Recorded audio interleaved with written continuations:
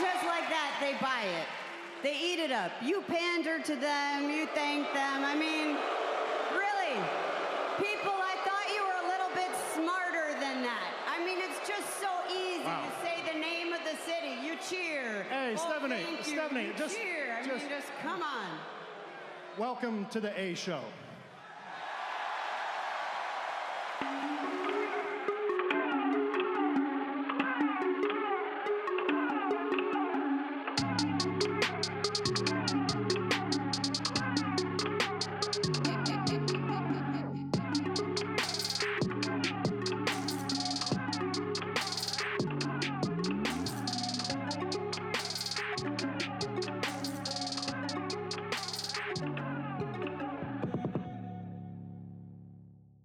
All right.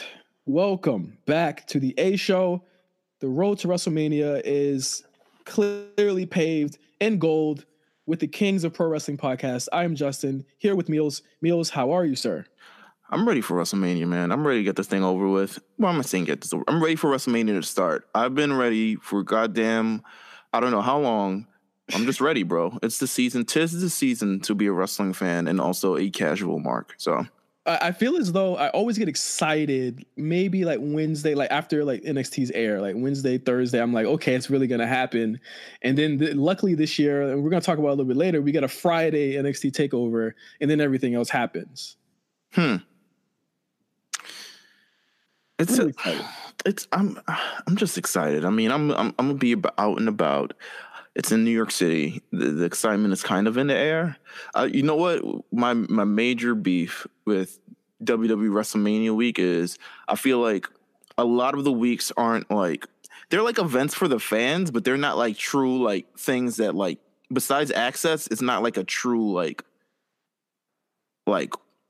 exciting event for me. Like I'm not really trying to go see the Mets to meet Dana Brooke. You know what I'm saying? Yeah, hell no. Like I'm not trying to go to, the crickets to meet Sasha Banks and Bailey. Like I'm not really trying to go that. Like they need to have like a pop-up event or something, like just something different. Just let's do something, because it more just seems like a charity, like a promo run. Everything is a promo run.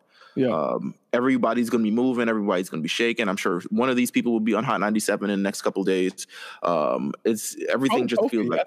I think Kofi on Hot 97 would be dope. Oh, that would be dope. But yeah, I think it's just a nice little promo run. We'll see how it goes, though. I'm anticipating WrestleMania 35 in MetLife Stadium in New Jersey. Yes, and I want to get right to the show. We have a very long show. Our WrestleMania prediction shows are just as big as our year-end shows, obviously. We have a special guest with us. He's waiting. As you see already, Amp Pavelli will be talking with us about the top matches on the WrestleMania card. And just we got to run through this because it's going to be a really long show. It's going to be a long show. He's going to come in and he's definitely going to talk about the top three, the most discussion that we've had. He's in terms of the conversation that we've had over the last couple months, it's really just been Seth Brock, Kofi and Daniel Bryan, and the women's championship main event.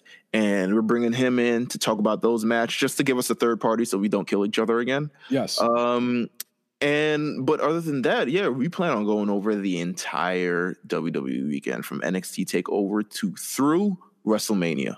And let's just go ahead right into it. The last Hall of Fame inductee was announced, and honestly, like this is just something I'll just announce it. We just go to the next day. Brutus the Barber Beefcake, I guess, is being inducted. Yeah. Well, I feel like it's in New York. They could have done Taz or something. I don't know. Whatever. Even the Brooklyn Brawler, I would have appreciated over Brutus the Barber Beefcake. Yeah. What was his WCW name? He was the Booty Man. Booty Man, yeah. I was like Booty Daddy. I was like, no, that's Scott Steiner. It was the Booty Man. Listen. Yeah, I don't know what type of booty man he is, bro. I don't know. The only booty man I knew is in the main event for the WWE Championship right now. So I don't know any other booty man in my damn life. But so congratulations to Brutus the Barber Beefcake. I'm pretty sure they're gonna have Hogan induct him, and they just haven't announced it yet. So good on WWE for having him be booed on Saturday. Good job. We should tell Hogan to pull up to Wale Mania because we just want to talk to him for a second. He's like, yo, let's just talk for a second. Just pull up to Wale Mania. We just want to talk. Come here, boy. Come here. Yo, pull up, bro. We just want to talk. Speaking of just want to talk, John Oliver had a lot of talking to do on Sunday on late night tonight, HBO, a big expose on the WWE and their independent contractor status. He used. Have you seen it yet, Meals? I watched the entire thing, which I normally don't do, but I did watch the entire thing. And my first thing was like, this was really like a 23-minute long segment. How long is this damn show? But It's around that long. But my second point was, actually, I have a few points. One, why was it? It's obviously being done around WrestleMania time for a purpose. Well, they did the Saudi Arabia thing last year, and that did well for them. And I'm guessing that's why they're coming right back to it now. Two,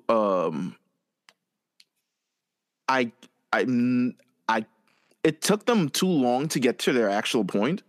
Yeah, all he did was shit on wrestling for like a good 3-4 minutes. I don't know if he should. He seems like a fan, but he just wants better. He's not a fan. He as a fan, all he's using is all the violent, embarrassing. Like, remember, this is written by people. Oh yeah. This is written by a writing team. It had to be written by fans because the way the exact clips that were used through this entire thing, it's like it had to be written by fans. But nonetheless, yes, continue.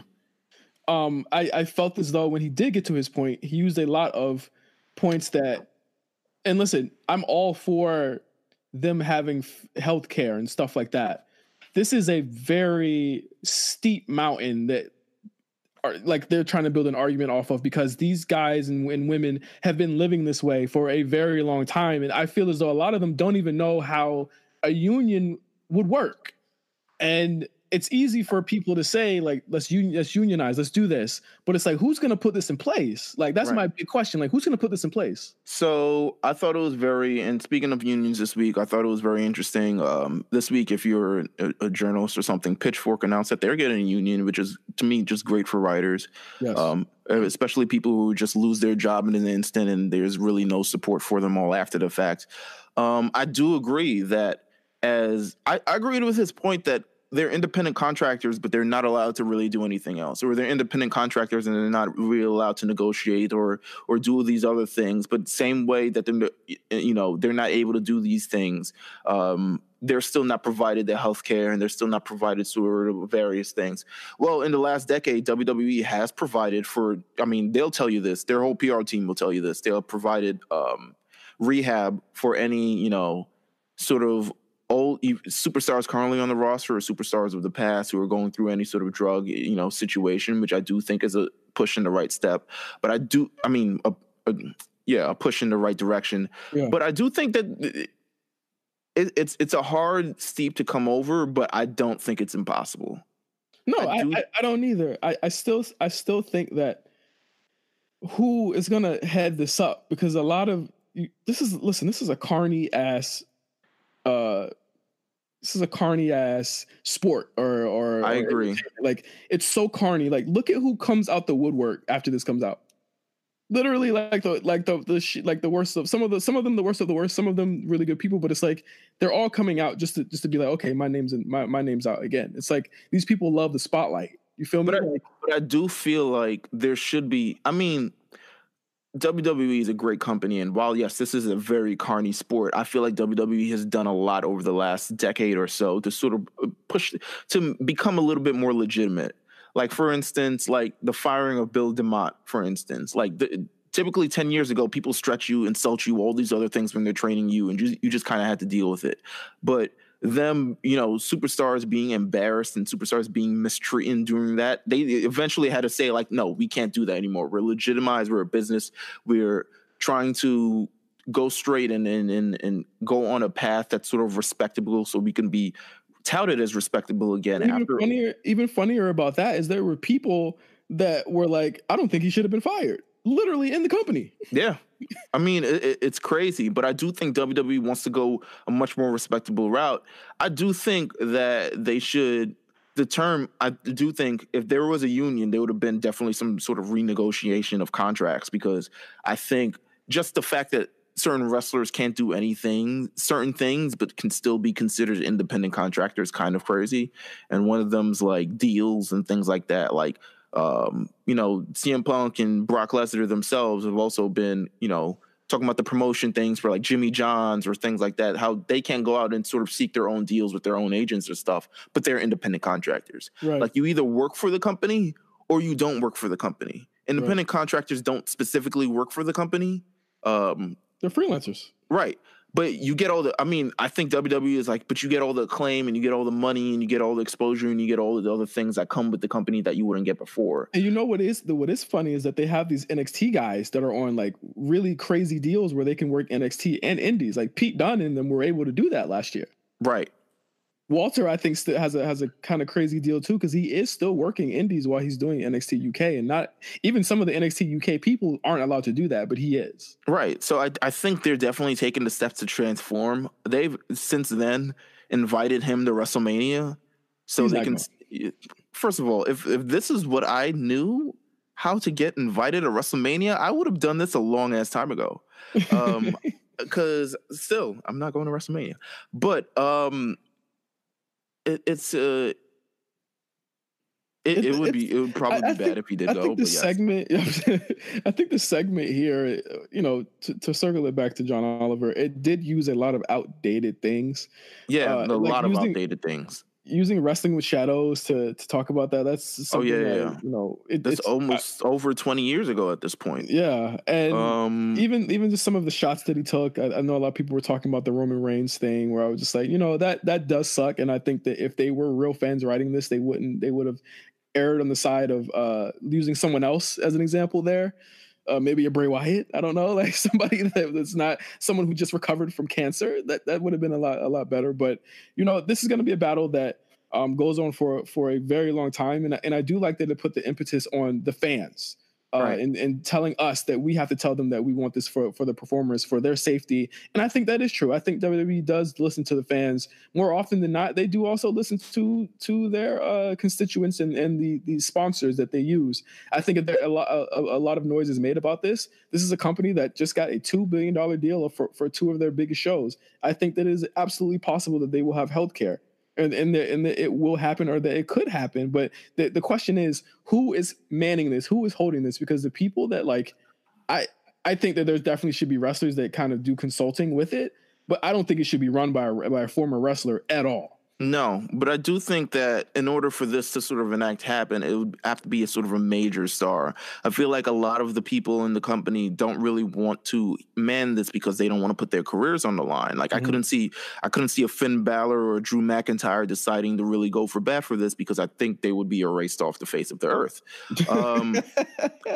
Could I see a John Cena or Roman Reigns or a Ronda Rousey doing something like this and advocating for something like this? Yes, I could see that as well, but I could also see it happening back behind the scenes. I could see even Triple H, who's part of corporate now, but was once a WWE superstar, who kind of understands both ways, has had both quads torn, who has lost friends and lost family and lost all these other people to this business, has had to probably gone to more funerals than he'd like to in the last decade or so, advocating for this and figuring out how to sort of put this in motion.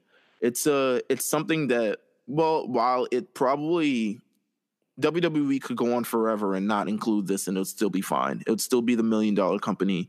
All these people would still be paid insanely amounts of money. They would still have, they would still wrestle for a living and may enjoy it or may not enjoy it.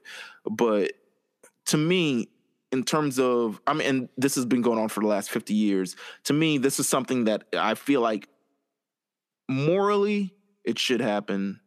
Ethically, it should happen.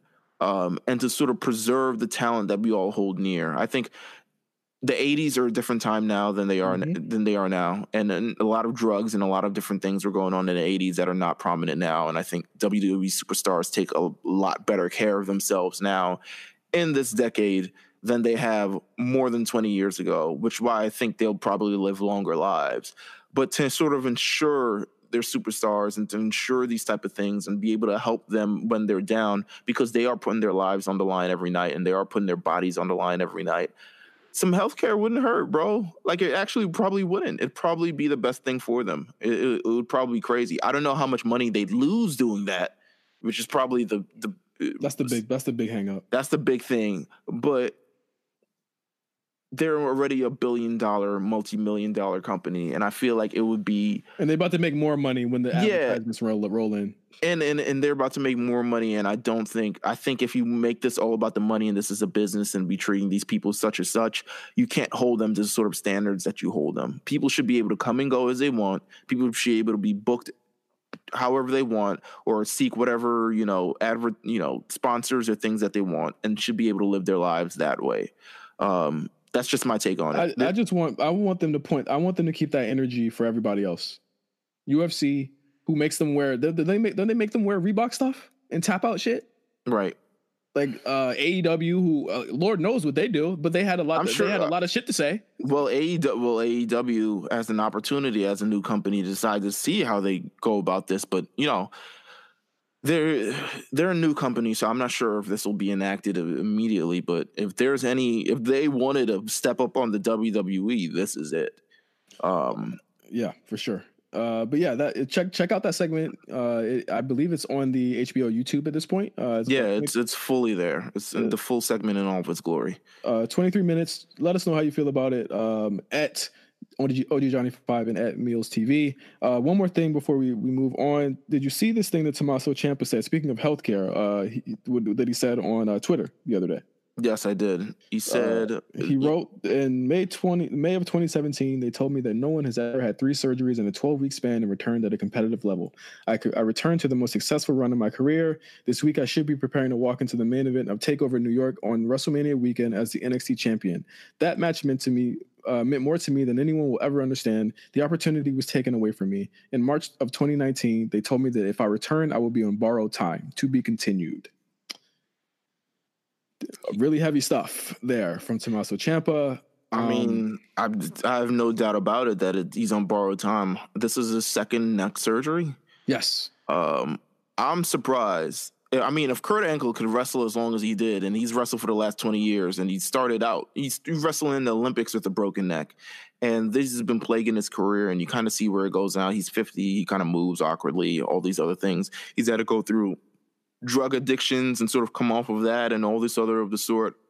Tommaso Ciampa is very well on borrowed time. I don't think there's been a WWE superstar who's had the sort of the amount of neck issues and neck injuries that had and managed to stuck around for another decade, besides maybe Kurt Angle.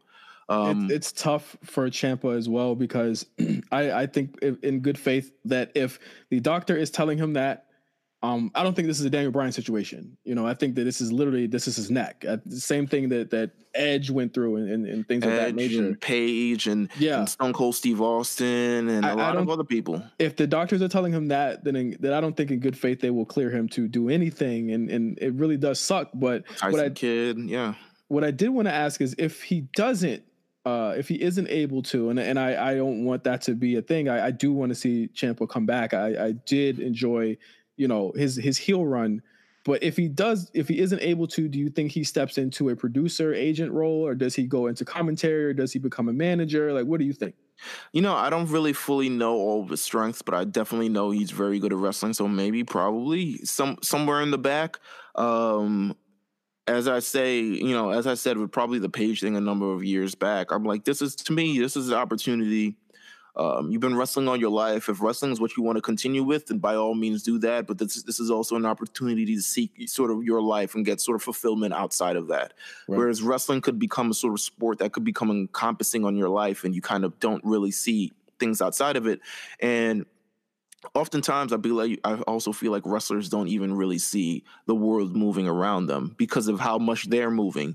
You don't really have the time to stop and really kind of assess things in the world and assess things in life as you're continuously moving 300 days a year, every weekend. Go, go, go, go, go. You have an opportunity to take a step back and decide how I want to live a civilian life and what else things that I'm good at. I believe that it's still something on the line that people can sort of do.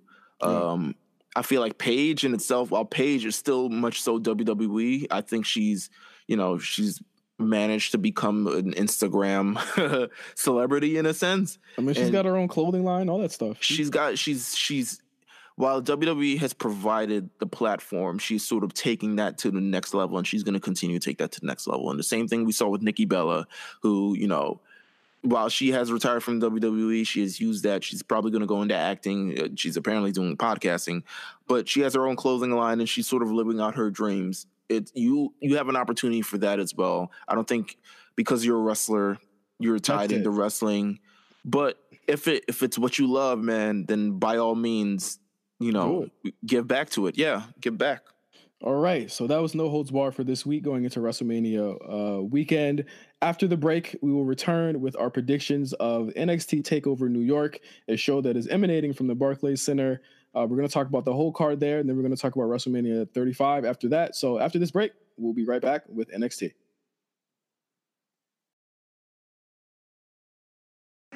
They didn't roll out the red carpet for me like they did for you. I didn't get to debut in front of 15,000 people in New York and get a top spot immediately in NXT. No, my story started June 2015 at my tryout where I was told no. But you know what? I didn't take no for an answer, okay? I fought for one chance, and that chance came at the first ever Dusty Rhodes Tag Team Classic. I fought so hard that they chanted Johnny Wrestling. I fight for everyone out there who's ever been told no. I fight for everyone who's ever been told that their dream will not come true. I fought and I earned everything I have because this place is my life. I will fight to fulfill my destiny. And Johnny Wrestling will finally become NXT champion. All right, we're back on the A Show, WrestleMania weekend prediction show. This is like the main event, so to speak. Or actually, no, it's like the pre-show pre-card. First up, what we're gonna do. We're going to go over our predictions for NXT TakeOver New York, which will emanate from the Barclays Center. And on Friday night, very different for TakeOver. It's on a Friday night instead of a Saturday night this year. You think that's going to change anything, Mills? It gives me something to do on a Friday night, I'll tell you that. No, not really. I mean, it's to me, it's the energy is probably even better. It's much better. I don't know if it's much better, but it just feels it feels fresh. I'm with it. Yeah, it changes the dynamic. I don't know how they do this later on this year. Friday Night SmackDown is on. Yeah, that's going to be a very weird dynamic. I'm sure they change it to Saturday. It's not. They have to. I'm sure they change it back to Saturday. I think they only did Friday because they didn't want people falling asleep at the Hall of Fame ceremony on Friday and then having to work again the following day, and then potentially having to work again the following day. Yeah. But then it's kind of weird. I don't know where they're doing the Hall of Fame ceremony. Is it at the Barclays? Because then you kind of have to transform the Barclays into this auditorium thing between having the middle of a show. So I'm interested in the whole crew work aspect of that, where they're flipping. Usually when it's TakeOver and then it's the pay-per-view, you just add more seats. It's in Barclays. Yeah, with the Hall of Fame ceremony, you kind of got to transform into this auditorium-esque with a stage, etc. It might still have the TakeOver logo at the Hall of Fame ceremony, or something like that. But I'm sure they'll be working on that. WrestleMania is at MetLife Stadium, so I'm sure there's multiple crews working on multiple things. But it's just an interesting take. And then they got to transform it back from Monday Night Raw, to Tuesday Night SmackDown. Yeah, and then even then, later this year. Or next year when they do this again, if they do it that way, they got the SmackDown set is more than likely going to be different because of the Fox money. The Fox bag is coming in, so it's going to be super, super interesting. I also have an issue with it being TakeOver New York instead of Brooklyn, even though it's technically in the same place TakeOver Brooklyn takes place in. You semantics, you know what I'm saying?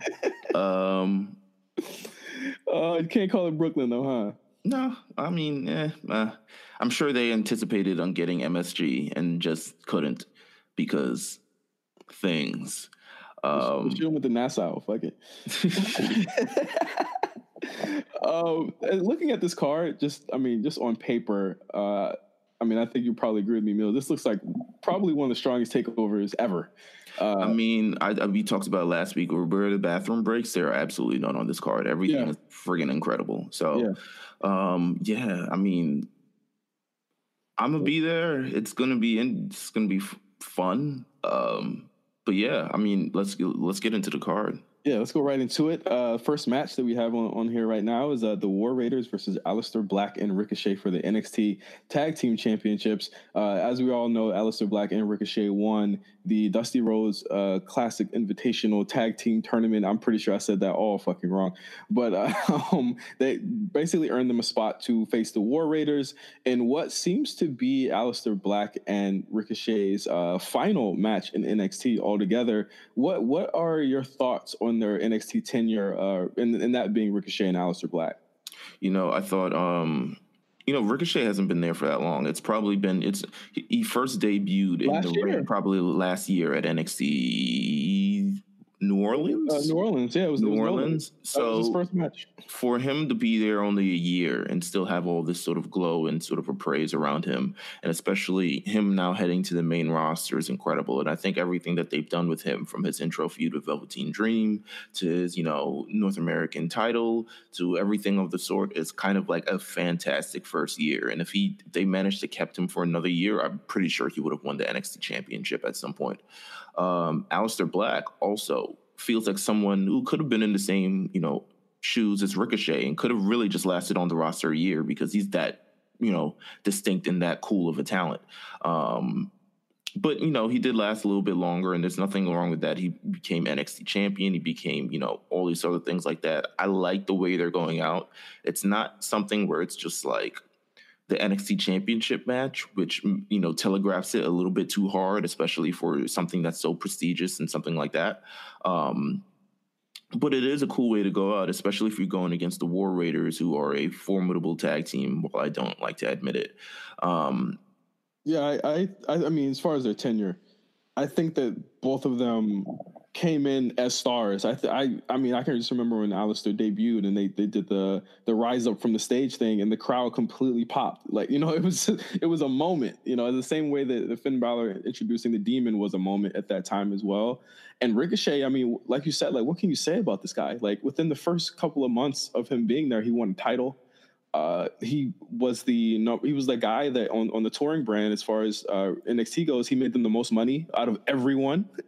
Like, he was selling out shows all over the loops. Like, this guy is someone who actually did turn the corner for NXT. It's not a surprise that they want him on the main roster that quickly, and also surprising that he back completely went around 205 Live. I mean, a lot of people thought that's where he was going to be bookmarked to go, and he didn't go to 205 Live at all. Didn't even sniff it.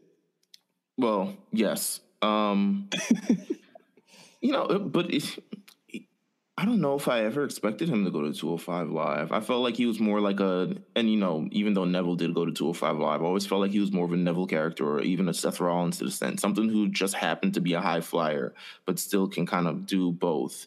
And the way he's been hanging in the ring with all of the heavyweights, I don't really see how he could have gone to I feel like you leave a lot of money on the table, especially if you put him on 205 Live. 205 Live, while there's no disrespect to the people involved, is not for people who are like going, that feels like I feel like the company feels like it's going to make them a ton of money. I feel like 205 Live are for people who just it's the workers brand. It's for people who work. It's for people who do that. Now, you could get on that roster and change that. A la Ali. That was a tongue tie right there.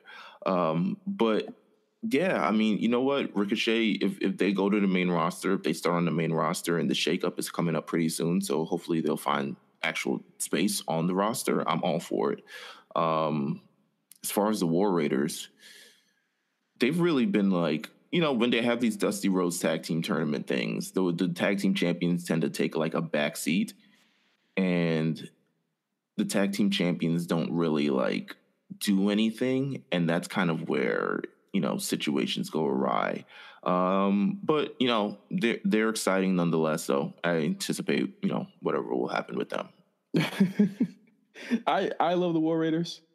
I think they have a great look. I don't think they've been given a lot to work with on NXT so far.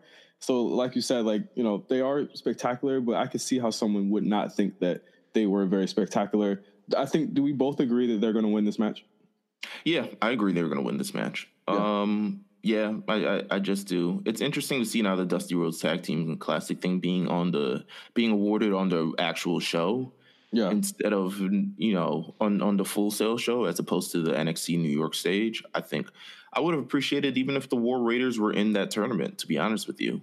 I thought that could have been a cool aspect to it.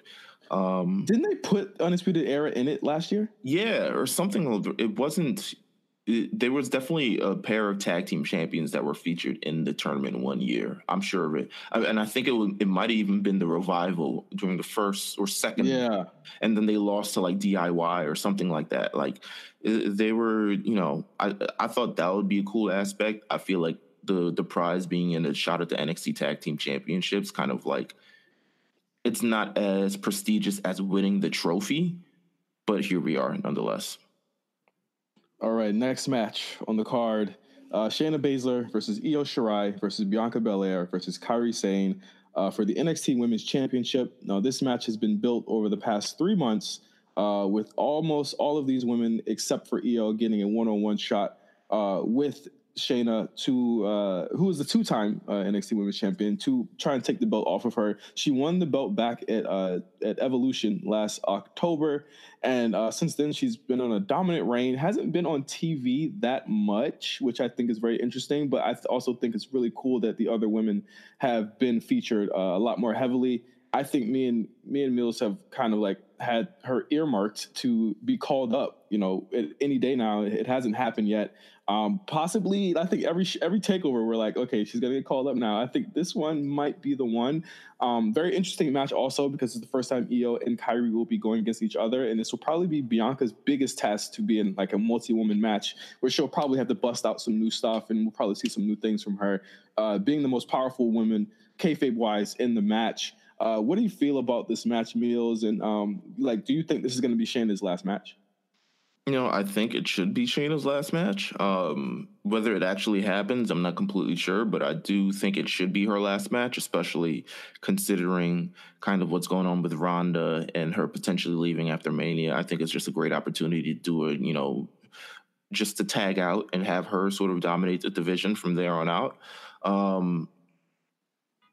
I think she's done all that she can in NXT, and she's done all that she can probably like 3 months ago. And it's I see the only reason they're keeping her there is for the other two, Jessamine and what's her face? Jessamine and Marina? Marina, yeah, sort of keeping them there to kind of like, add a level of star power or maybe just like a little bit of a presence to those, because when she leaves, they're staying. I'm sure they're staying because they're not ready. No, well, I mean, they've already had them lose to Kairi and Io countless times. I think that I really feel like booking probably wanted them to be more powerful and dominant, and then we're just like, fuck it. Just like, I honestly think they need to go through a few more reps, and it may not even be on NXT TV. It may be just through, the live events and go through those things. So eventually when they're called up, which I do think will be sometime within the next year, because they're just great. Like the same way they were sort of introduced on the NXT shows, the same way they could be introduced on the main roster show, is sort of helping Shayna get out of a jam. But yeah, I mean, it'll be interesting to see where they go, or where she goes after this. If they really keep her, I don't think they're keeping her on the roster. I think Triple H is like, all right, enough is enough. Let's get her out of here. Yeah, she's got to go. I think that Io, Kairi, and Bianca as your top programs, and I mean, honestly, just introducing more women up to the top. You have so many women that have signed since Shayna's been there. I mean, you have Deonna Purrazzo that's still there, and a lot of women that have been there for years. I see they're giving a renewed push to Vanessa Bourne and Aaliyah in the past couple of weeks as well. That people that could really fill in these spots. Call that a push? I mean, yeah. We talk shit about Aaliyah. She's been there 5 years, but they're giving her wins. and they have a character for her. So I mean, we'll see if this experiment happens again with her as a heel. But I mean, as far as the future, I still think that it's as bright as it's ever been. I think you have two really strong female competitors, and again, if this is Kairi's last match too, I mean, having Io be the centerpiece of the division isn't a bad thing either. Right. It might be, quite honestly, it might be Kairi's last one too, because I think Kairi is ready to go to the main roster as well, and has been ready for quite some time too. So I don't know if they'll stagger it. It feels like a better idea to probably stagger it, but I mean, it might be Shayna Baszler and it might be Kairi's last match on NXT. So I mean, we have to look into that as well, and we might get an Io versus Bianca Belair sort of program moving forward. Which is to me, it's fine. It's two of the most, in terms of the NXT women's division, to me, it's two of the most popular and two of the most prominent women there, because I feel like for the NXT women's division, they really haven't given it enough of a just due. And I think it's due for a hard reset in terms of like, let's have one big battle royale or something along those lines that NXT tends to usually do when they kind of want to do a major reset. Let's have a huge tournament or a battle royale or something to kind of establish new women on the roster and advocate new threats. And I think Candice LeRae, who was at the Royal Rumble this year, needs to do something. I think Tanera Conti, who's just been chilling. Mia Yim. I mean, shit. They have Mia Yim. Mia Yim now, right? Mia Yim also there, chilling. And Lacey, what's her face? Not Lacey Evans, Lacey Lane, right? Yeah, Lacey Lane. Another really great competitor that I feel like they need to do something with. I think this has all happened after NXT TakeOver New York. I feel like the women's division definitely needs a hard reset for sure. There have been rumors on both shows that there's going to be a ladder match. Obviously, would be amazing. It has not been announced yet. I think in NXT's case, we're probably set in stone here. But there's been rumors that the ladder match for this show will be this match in particular for the women's championship. How hard do you think, just looking at this card, a lot of times the ladies have either come close to or actually just overshadowed the men in these takeover events. But it hasn't happened in a long time, in my opinion. Yeah, but it's like, how hard do you think it's going to be for them to steal the show on this card? It's going to be pretty tough, to be honest with you. Everyone's kind of a major worker, and everyone has been working. Everyone else on this card has been working for NXT or just working in the business for a long time. Like, none of these, it's probably the least tenured one on this card, maybe Velveteen Dream, and he's still friggin' incredible. I mean, so, Bianca too. Again, still incredible. If they added the stipulation for a ladder match, I think it'd be a great pop for the Brooklyn crowd. I thought it'd be a great way to sort of do this, and you have a way where Shayna Baszler loses without getting pinned, and you have a way that no one really looks crazy being choked out. And that's why I don't like the ladder match stipulation there, because Shayna needs to lose definitively either to Io, who's pinned her. She'll lose on the main roster, just like all the other undefeated folks on NXT. I'm sure she'll lose pretty handsomely on the main roster. But she's not undefeated. I mean, obviously she's been pinned before. I just think that she needs to go out, I mean, on her back, so to speak. I think that, if this is her, I have less of a penchant for believing this is her last match if it's a ladder match than if it was a straightforward match. Because she still has to go out. Everyone in NXT goes out on the back. I think if it was a one-on-one match, yes. If it wasn't, and they might still put her on the next tapings or something. Like, legitimately just be like, okay, Shayna Baszler or Kairi Sane one more time. Winner becomes, number one contender or gets a shot or something along those lines. And that's how it kind of goes. Because I feel like Kairi Sane also needs a measure of victory, or Io Shirai at this point. Yeah, Kairi needs revenge at this point. I think that she's kind of been put to the back burner. So kind of like what they did with Bobby and Roddy. Where Bobby got called up and then Roddy, got his, revenge eventually. So I think they could do something like that. But it's, it'll be interesting to see where they all go. It'll be tough to see how they finish up. Okay. I mean, I think NXT booking is rarely ever super surprising. I mean, I think Gargano winning the North American title was probably the most surprising thing I'd have seen from this place in a very long time. I do think that they will err on the side of being on the right side of history, and I think Io Shirai wins this in New York. I'm also gonna go with Io Shirai. Yeah, I'm gonna go with Io Shirai. I think if you wanna put somebody in the top of your division and you want to have great matches, you have her with the belt for a long time. Right. Definitely have her with the belt.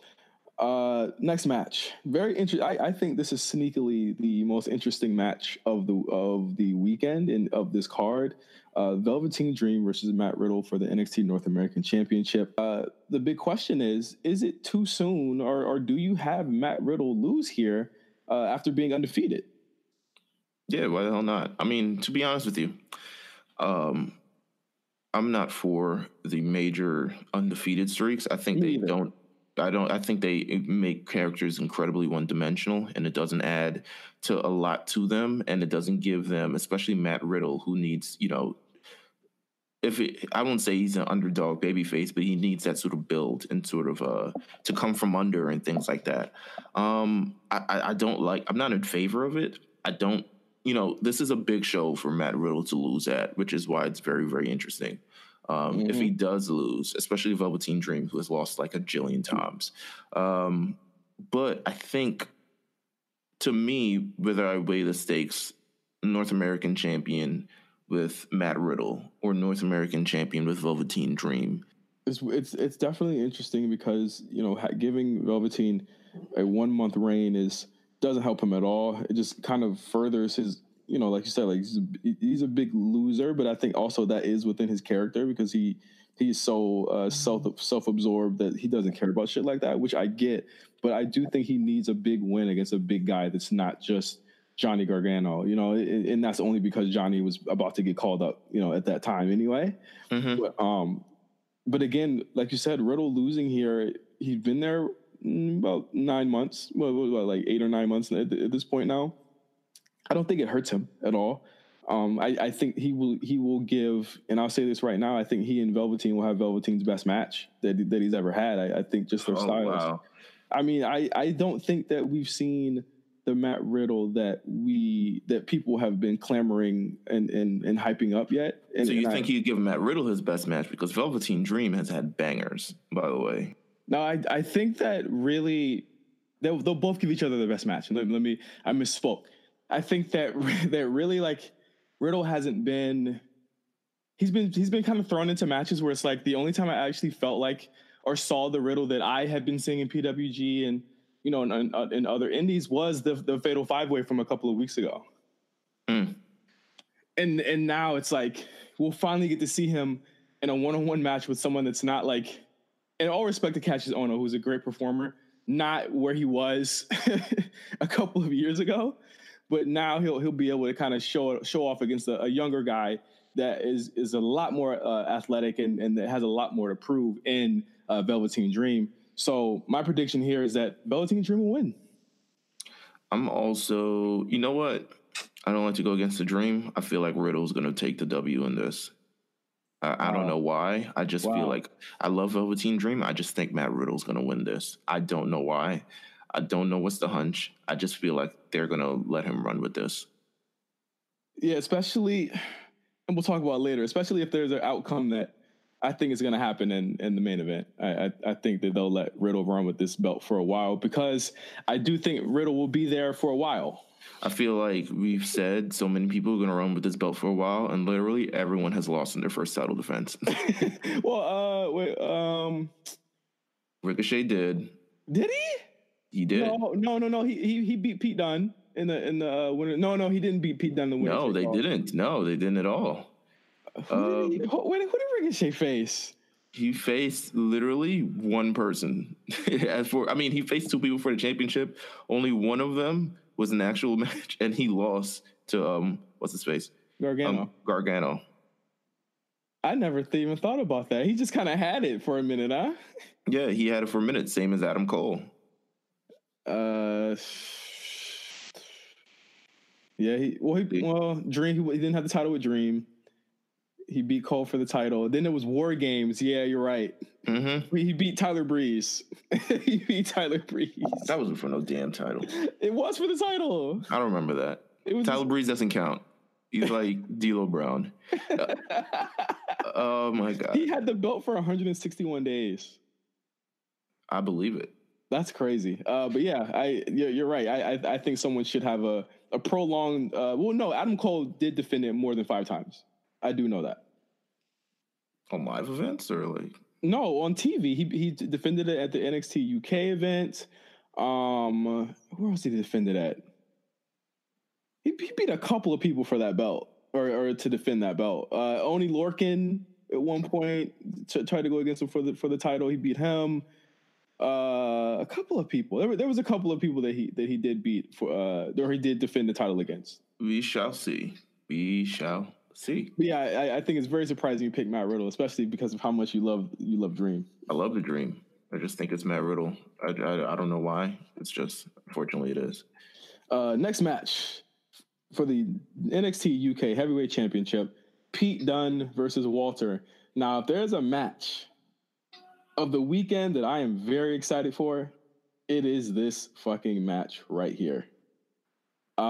Pete Dunne and Walter have been kind of circling each other for the past couple of months ever since he debuted earlier this year at NXT UK TakeOver. They've had tag matches together, and at this point, the mutual respect has become total hatred between the two men. I watched their contract signing from a week ago on NXT UK. Thought it was a tremendous angle, especially having Walter speak and call Pete Peter, which was pretty fucking hilarious.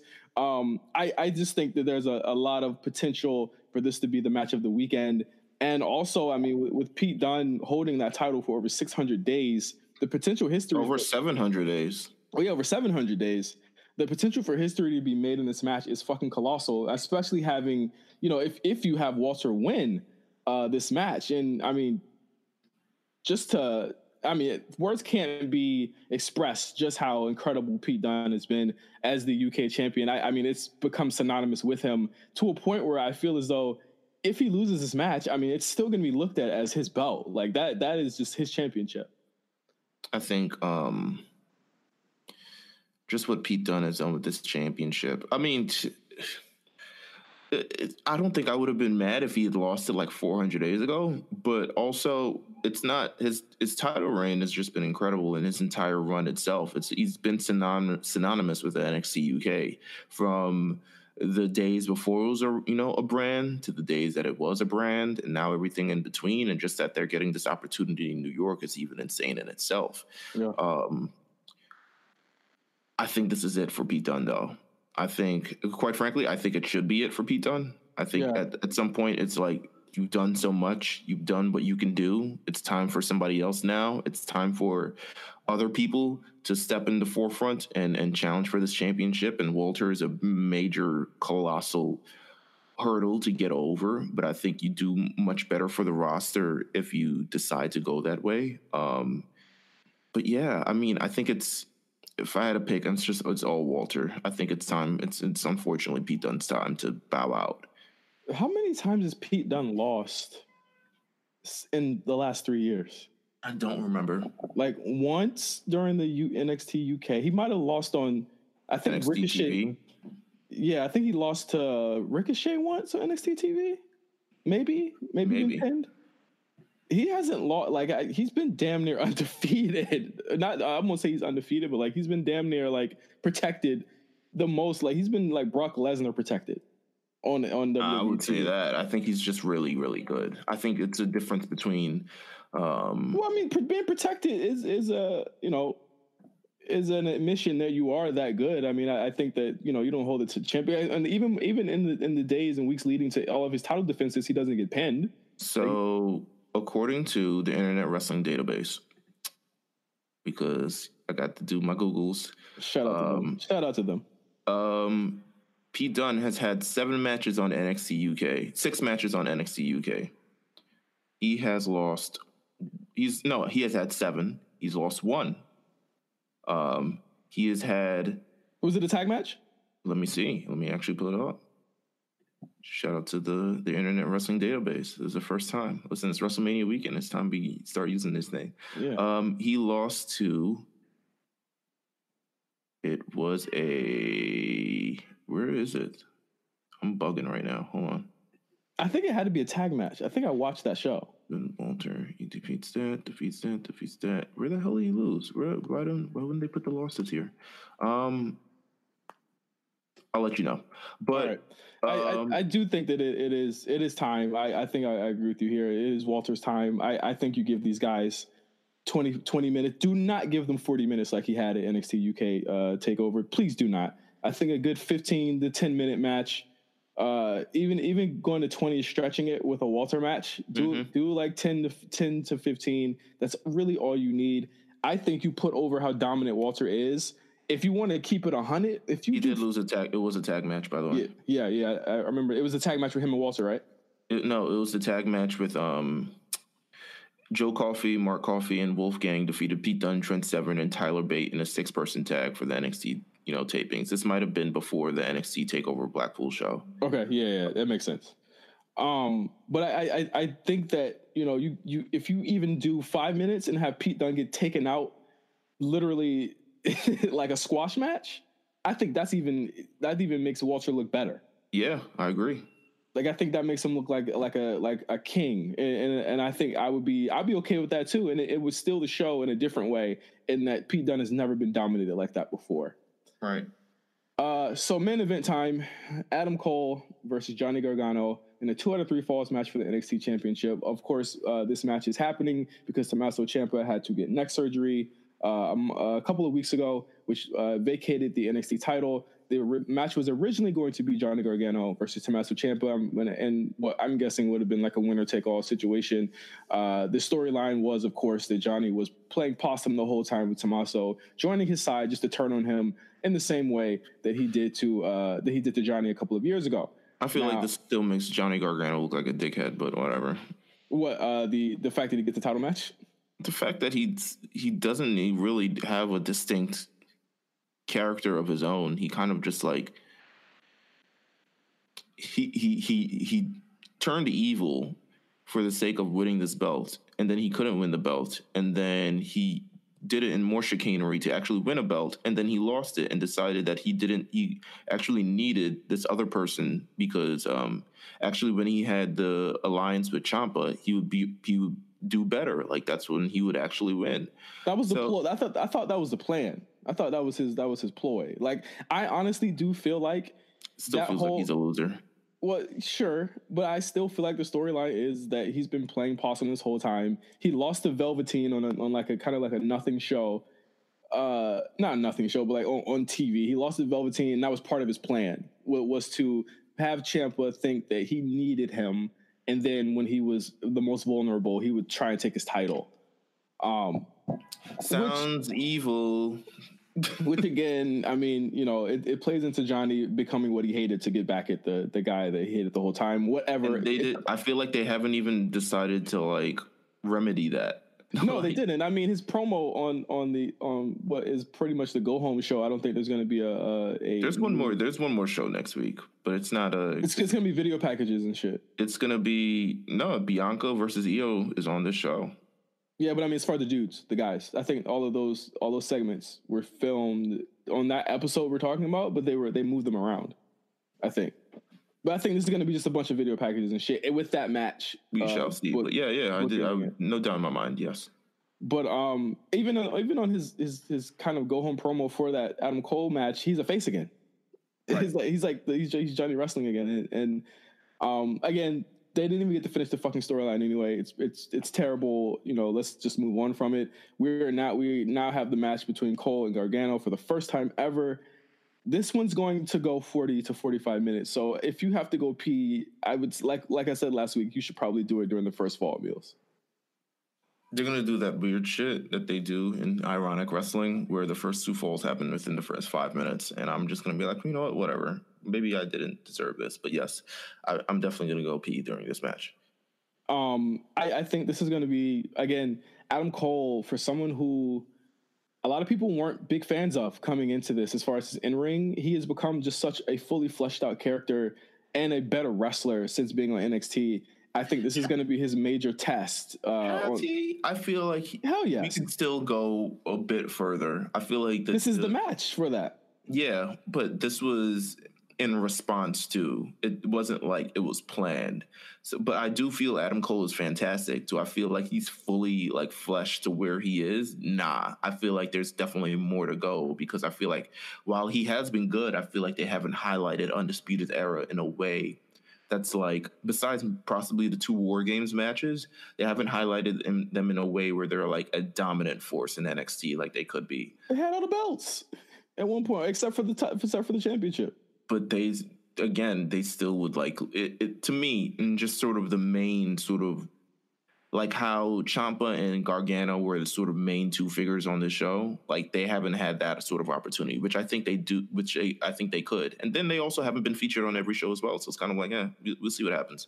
I do feel like this is the opportunity for Adam Cole to become fully fleshed. I don't think he's fully fleshed now. I think if he was fully fleshed as like in what terms? I mean, I think as a heel, you pretty much know he's a chicken shit jock type idiot character that cheats to win and stuff like that. I think that's been his character. I mean, I want to know like what more fully fleshed can he get than what he is, other than turning into a face. I was like, remember I said a couple weeks ago, like I felt as though this losing streak he was going on was actually going to lead to something, and now they've had to kind of cut it short, obviously because of injuries. But I thought that would have fleshed him out as far as him going into a losing streak and then him finally getting a title and realizing that, you know, the way that he was doing it was the wrong way. So, I mean, that might actually come into play in this match as well, but what more fleshed out do you want him to be?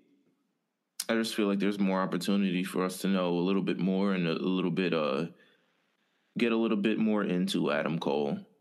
I feel like he's definitely, don't get me wrong, he's popular shit. Don't get me wrong, he's popular shit. But I just feel like as a character-wise, I think we haven't fully gotten there where I would confidently say like, yo, fully fleshed.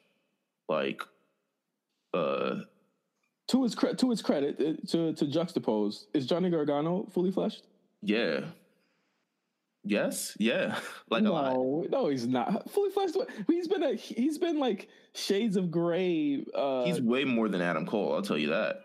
Until you know until you know his motivations, you know that what he's willing to do, what he's willing to take. Like from the beginning, he's had probably in NXT the most like actual fully fleshed career arc that there ever has been. As someone who came in as a rookie, had, you know, did everything that they did to sort of win, found out that sometimes being the good guy doesn't mean that you win all the matches and you have the fairy tale endings, to having to transform because of that and become way more demonic or just way more evil to do that. And then try to like, to me, that story hasn't ended in a way that I find satisfying, but it definitely has happened. Whereas Adam Cole come in and he's kind of really just been the same guy since he's kind of been there. Like it's really, and I think, you know, we need way more.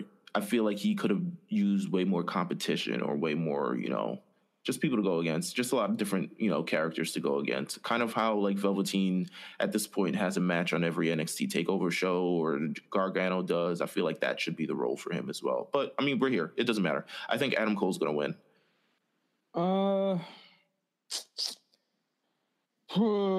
This was tough. I'll go against the grain here, and I think. Well, if Adam Cole wins, he becomes a Grand Slam champion in NXT, which is outstanding. Does he? Yes, he won the tag titles last year. He didn't win the tag titles. Yes, he did. He defended the tag titles because what's-his-face was injured.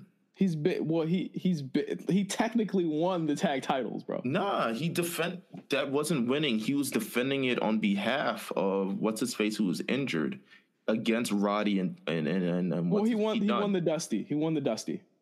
He won the Dusty, yeah. But he didn't win the Dusty. Won the Dusty, won the North American, and he if he won this, he'd be a Triple Crown then. They're considered. What they would probably consider that. If you I looked it up because I wanted to be sure as well. That's why I'm saying. Like I looked it up a couple of weeks ago. I was like, yo, would he become a first Triple Crown champion? But he doesn't really have the tag title. He defended it on behalf of somebody. So if Kofi wasn't in the outcome of a tag title match, that Big E and Xavier won, it? I thought that's what it was. That's why I thought. That's why I considered him a tag team champion, because I thought they've always freebirded it, because now it's right back to Fish and O'Reilly again. I gotta see. Let me look at this. Let me look at what WWE has. I mean, maybe you're right. Who knows? Because because they still consider Big E a tag team champion, or Kofi or Xavier, even if they weren't in the outcome of the actual finish of a tag match. But I feel like that was established that they were freebirding it. But maybe I could be wrong. So yeah, I could be wrong as well. So I mean, we'll find out. We'll find out. I have to say, I think Johnny's gonna win this. Huh. I think Johnny's gonna win this match. I would be very. I'd be shocked. I wouldn't be mad. I would just be like, okay, whatever. Well, but the thing is, it's like if they're ready to call him up, he's not gonna win. And I feel as though the messaging for Ricochet and Black has been a little more direct than it has been for Johnny, if you know what I'm saying. Like, they've been on these loops saying goodbye. Johnny has not. So it's like, I don't know if they're gonna call him up. But if they do, there's been rumors that Johnny Gargano is going to go to 205 Live. I started those rumors.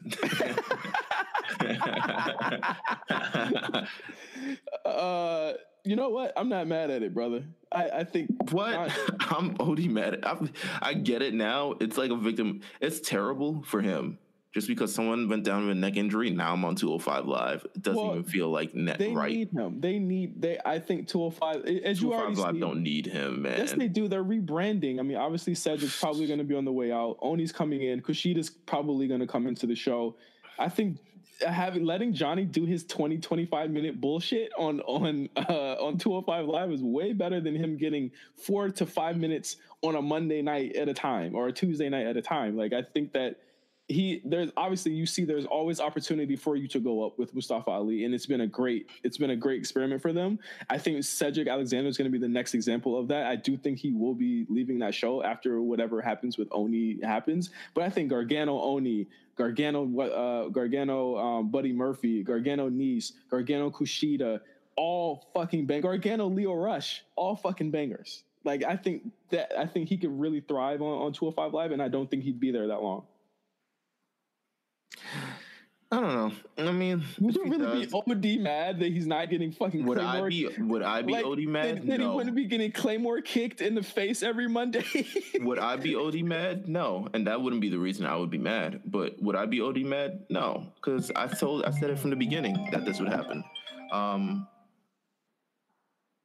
I do think that, like, honestly, it's the best move. Someone has to go to 205 Live, bro. Somebody has to go. Right. Someone has to go. Like, they have to re-up that roster. I think losing Ali was a major blow for them, because he did add depth to that, and he was able to kind of go and intersperse himself into many storylines as far as heels go. But a lot of the people on that roster are getting stale, and they need to go. I think Jack Gallagher, he got to go somewhere. I think he needs to go to NXT UK. I think Brian Kendrick go to Evolve or something. I think Brian Kendrick needs to go too. I think they need to get a lot of these old guys out. Like, but this at 205, you'll have a luxury of being called up. I don't think it's a certain definite. I think when they find that people have superseded the role of a cruiserweight and can do that, I think that's when they get called up. But I don't think it's necessarily they get called up because they've been on 205 Live too long. Like, well, I mean, in that case, Johnny Gargano could do that. Oh, yeah, Johnny Gargano 100% can do that. I think Mustafa Ali is someone that could do that. I think Cedric Alexander, another great guy. But I do think 205 Live needs Cedric Alexander as much as, like, they've, like, featured him in so many different opportunities over the last 2 years. They do need him. And Buddy Murphy as well. To me, if you're planning to take away Buddy Murphy and Cedric Alexander, I don't think they are. Then I would say, yeah, Gargano, but... I mean, I've called this for a while ago. I'm not terribly mad. I kind of get it. I'm the one who's been saying, like, what if they call him up to 205 Live? And everyone's like, you're wiling. Like, 205 Live, how would that work? He's so great. And I was just like, because he's, like, tiny and small. And yeah, he's small, bro. 205 Live. No, put him next to Drew McIntyre on Raw. And you'll be like, oh, okay, I get it. I've been saying this for years, so... Did this have the potential to steal the show? I think this has the potential to be very long and me lose interest in it in about 25 minutes. Yeah, I'm pretty much. I mean, they would have to go super crazy bananas on this, which I think I think can definitely happen. But just the other matches on paper seem way more intriguing than this one. Oh, I think it's intriguing because we've never seen it. I'll be fair. It's intriguing because we've never seen it. I think it's intriguing. I think what you mean is like the most intriguing part or the most least intriguing part is the fact that we know it's going to take a very long time. It's going to be a very long match. Oh yeah, for sure. All right, that is NXT TakeOver New York. After the break, we'll be talking the big boy, WrestleMania 35 from MetLife. So we'll be right back on the A Show. And the real breaking news is that when the Raw Women's Champion Ronda Rousey faces the new SmackDown Women's Champion Charlotte Flair, and the man Becky Lynch, all titles will be on the line. That's right, one woman will bring home all the gold on the grandest stage of them all. Because this Sunday at WrestleMania, 3 of the WWE's greatest athletes will step foot in that ring. They will put their bodies on the line and leave their hearts and souls on the mat. Because this Sunday at WrestleMania, it's winner takes all.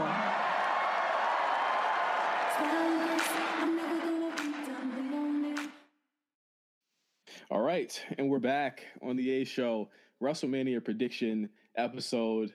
Huge show. It's always, as it always is for us on these types of events. It's the most exciting show of the year, and we just went over NXT TakeOver New York, and now it is time for WrestleMania 35 from MetLife Stadium. It's gonna be pretty cold this weekend, huh? You know, I'll be honest with you. I don't even know anymore. I know I'm not going to WrestleMania. I've known that for a long ass time. Just in life, you know, I've said on this podcast, hey, I'm not going to go to WrestleMania, especially when those tickets end up being fugazi. Shout out, Mark. Yeah. Sunday, I mean, it won't be as bad as it could be. It's going to be a high of about close to 60 degrees, low of like 47 degrees. So that's not actually bad. I would wear, and this is why I feel like AccuWeather forecast guy. I would wear layers because smart people, I mean, to be honest with you, I feel like we have a predominantly black audience on this show, so I can say this confidently. Don't do no white people shit and don't wear not layers. They feel temperature a lot different than we feel temperature. I'm just going to keep it. I don't know the science behind it. I don't know the biology behind it. I just know black people and white people feel temperature when it gets cold completely differently. One could be brisk and one could be brick. That's kind of how it is. So for WrestleMania, I said just don't skip out on layers. You're going to be tight when it's like 10 p.m. and you're freezing your ass off in MetLife Stadium and you're in New Jersey. So, like, you know, be layered up. Be layered up. Yeah, layered up. That's all I'll say. Listen, cop a Lookout t-shirt. Put some over that as well. And yeah, get yourself going. Like now next year's Mania, Tampa. Can I just? I'm already planning it, Mills. Are you? Can we just put the bid in? Let's put the bid in. I can't put a bid in unless I know, but I try to put in a bid in for this year. You know how close WrestleMania is to me? Right there. I try to put a bid in already. I couldn't get no damn bid. I can't put a bid in unless I know I'm going to this damn WrestleMania. This is embarrassing. We're gonna go to Tampa. This is embarrassing that I can't even go to WrestleMania in my own damn city. We're gonna have RNC House in Tampa. We're gonna go to WrestleMania next year because I'm actually gonna help to get the tickets. I'm gonna be on the site. I'm gonna get the computer. I'm gonna have the computers puting, and people gonna help this year. That's all I'm saying. I'm looking at resale on WrestleMania right now. Let's talk about it because I'm going on, a website that does not currently sponsor this podcast, but they should. So I won't actually say their names. Cheap Seats. space seats are Yep. going about in the $200 to $300 range. So you're up in the sky, you're up in space, you're there with God chilling. Cold as shit because you're Cold very as high. hell. Cold as hell. I'm sure that Undertaker pyro is going to hit you wild crazy up there, like they did at WrestleMania 24 when they almost killed all those people. I was there. I saw it happen. I literally saw it happen. I was like, "Is that part of the show?" when Charlotte's pyro goes off and you don't have anywhere to run, that's where it'll hit you. You'll get that for $200 to $300. Somewhere closer to the stage where maybe you can, if they do a shield entrance somewhere. In the lower levels, the 100 levels are going anywhere between it looks like $600 to $900. And the ground level, if you got a stack, you in there. Like if you got a clean stack, and that's with all the fees all included, maybe like a $1G to like $1,200, you get you on the floor. If you ever wanted to know a trick that I learned. And I learned this from someone who's actually a friend of the podcast that hopefully we'll get on one day. But I won't say their names because it's a very whoa, I didn't know you did that type of shit. Buy a very cheap floor seat ticket. Okay. Like floor seats for NXT TakeOver Brooklyn last year. Like you'll be far back, but it was like $93. Okay. Then walk around and look for seats no one is sitting in on the floor level and sit in them. Hey, my man had great pictures. My man had I'll tell you who it was, as we end this off air, but my man had great pictures and I was so tight that I didn't do that. But, Will that work at WrestleMania though? At MetLife? It'll work at the Barclays for sure because all they hire is, one word I won't say on this podcast. MetLife is a little bit different. MetLife, I don't know how Jersey be, maybe I need to call up my Jersey peeps and see how, they handle things in MetLife. But at Barclays, oh yeah, for sure. For sure. You're letting us know the seat hacks, man. Seat hacks, baby. Seat hacks, baby. Come on. This is how it does this. So man. Tampa for real, RNC House. Let's do it. Sure. I'm serious this time. Okay, I know I'm going to Vegas this weekend. It's my birthday. It's literally my birthday. Of course, yes. It's my birthday coming up. Of course. I mean, we all knew what day of the year WrestleMania was, and you knew what day of the year your birthday was. I'm just saying. But you tried to put me on the spot on two belts. So you were like, well, next thing you know, you turn around, you're talking about you going to Vegas. I was like, you know what? I felt as though Vegas was the move instead of going to cold-ass New York. Well, I hope you miss Yolanda Adams at WrestleMania this year. Come on, don't wish that on me. Don't wish that on me. I'm so freaked out because I'm trying to get the homies to come back from Vegas early so that I can catch Mania because it starts at 2 here. Yeah. Listen, and I'm not playing. I ain't playing no games with Mania this year, bro. At all. I mean, they got Yolanda Adams this year, man. It's a spectacle. It's the sport of sports at this point. I mean, we are blessed to have Yolanda Adams at WrestleMania. Going up to God. Shout out Titus O'Neil for getting his slide on the. Whoa, okay. Yolanda Adams is a woman of God, and she is in very The women of God be the freakiest ones. Bro. Whoa, okay, all right. I'm sorry, Yolanda. I'm gonna start. Let's start running through this card. She's 57 years old. My God, man. No. She looks great. She looks great. She does. She doesn't look like she's past 25. Honestly. Yeah, she looks great. No, on paper, is this a better looking card than last year? Is it how do you feel about the going into this WrestleMania? How do you feel about it? Now let me look at last year because last year was also I feel like on some ish, but. I feel like great first half of the last WrestleMania. Half, I don't know. Oof, yeah, it really. I think after Asuka lost, I was like, I don't know about this show no more, bro. I mean, Kurt Angle and Ronda Rousey and Triple H and Stephanie. That match is still good this day. I watched it 2 days ago. It's still good. I can't speak for anything else after that. But this match, it's very singles heavy. Uh-huh. If you like one-on-ones, you love this match. But also, I feel like we definitely need a few more different angles to sort of change it up a little bit. It looks like it could be any of the B pay-per-views. Wow, are you serious? Yeah, like, to be honest, like if Buddy Murphy and Tony Nese happens at Extreme Rules, are you even like, oh, okay? If Shane McMahon and The Miz Fall Count Anywhere happens at Extreme Rules, Samoa Joe, Rey Mysterio, Bobby Lashley versus Finn Balor, Roman Reigns, Drew McIntyre. What makes this card feel like WrestleMania to you? Triple H versus Batista. Okay, but what could you swap out in these matches to make you feel like this was a WrestleMania card? Okay. I feel like they need more. It's missing, and I asked this on the timeline over the weekend. I put up a picture. I was like, "Hey, WrestleMania card. What do you guys think?" Everyone was immediately like, first of all, they're missing a tag match.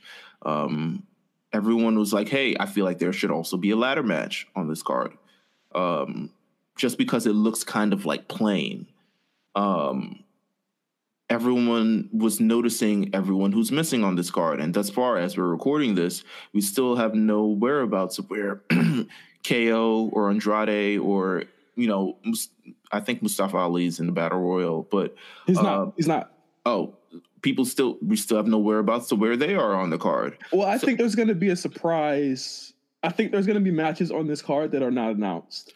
I think they should change that U.S. Championship match. I think they should. Listen, that Fatal 4-Way that they worked 2 weeks in a row, beautiful. You add 2 more people to that match, even better. Like, but even if that was the case, if this was a B show, this is a bomb-ass B show. Oh, as a B show, it's fire. As WrestleMania, it's like, okay, all right. Well, I think when you add the entrances and you add the new, because everyone gets an entire. This could be whatever. This could literally be the same card at Backlash, or not even that, or like any of the Saudi Arabia shows. That's how this feels to me. This feels minus the results are going to be different. The results aren't like face happy, but this could be a Blood Money show. This could be it. This could be it. It's got all the elements to it. It's got the Brock Lesnar. It's got Triple H randomly wrestling on here. It's got Roman Reigns and Drew McIntyre. It's got championship matches. All the championships are here for the most part, except a couple. I'm gonna let you deal with the slander for saying that. I'm not gonna say anything. It's a little, I'm not saying it's a Blood Money card. Like, I'm not saying it's sponsored by the Blood Money. But I'm just saying it's a little, it's a little Jace. Wow. That's what I'm saying. That's all I'm saying. I'm just gonna say wow. I think the card's strong. I do agree that certain matches like Roman and Drew might not be everybody's cup of tea, but I and we'll get to that in a second. But I think Samoa Joe, Rey Mysterio definitely is an outlier. And it's good that Samoa Joe's on the card because he's been injured the past 2 minutes. Yeah, he's missed too. I think get him on the card, but as a press time, there's a lot of people missing on this card. And again, I do think this will be a Mania that will have a lot of unannounced matches. Elias isn't on the card at all.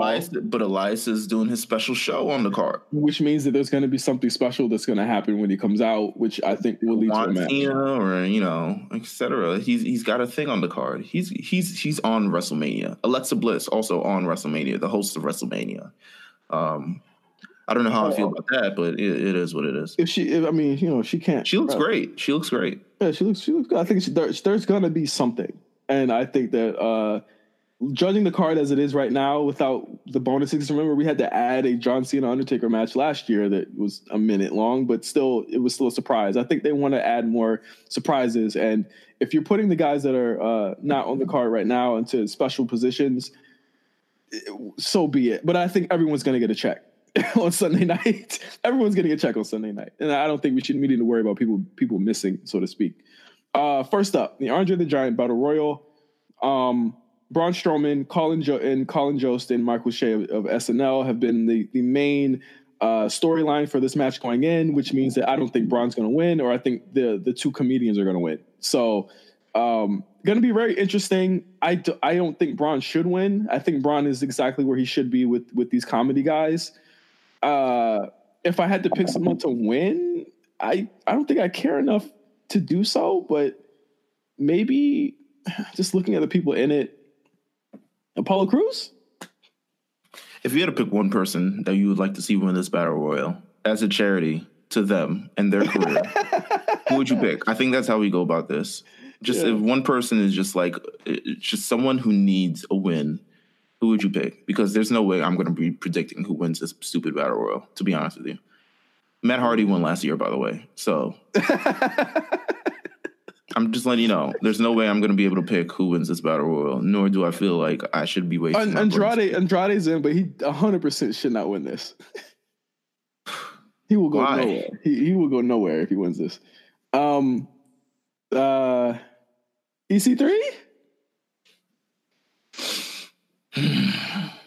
I think one of the comedians or Braun might win, honestly.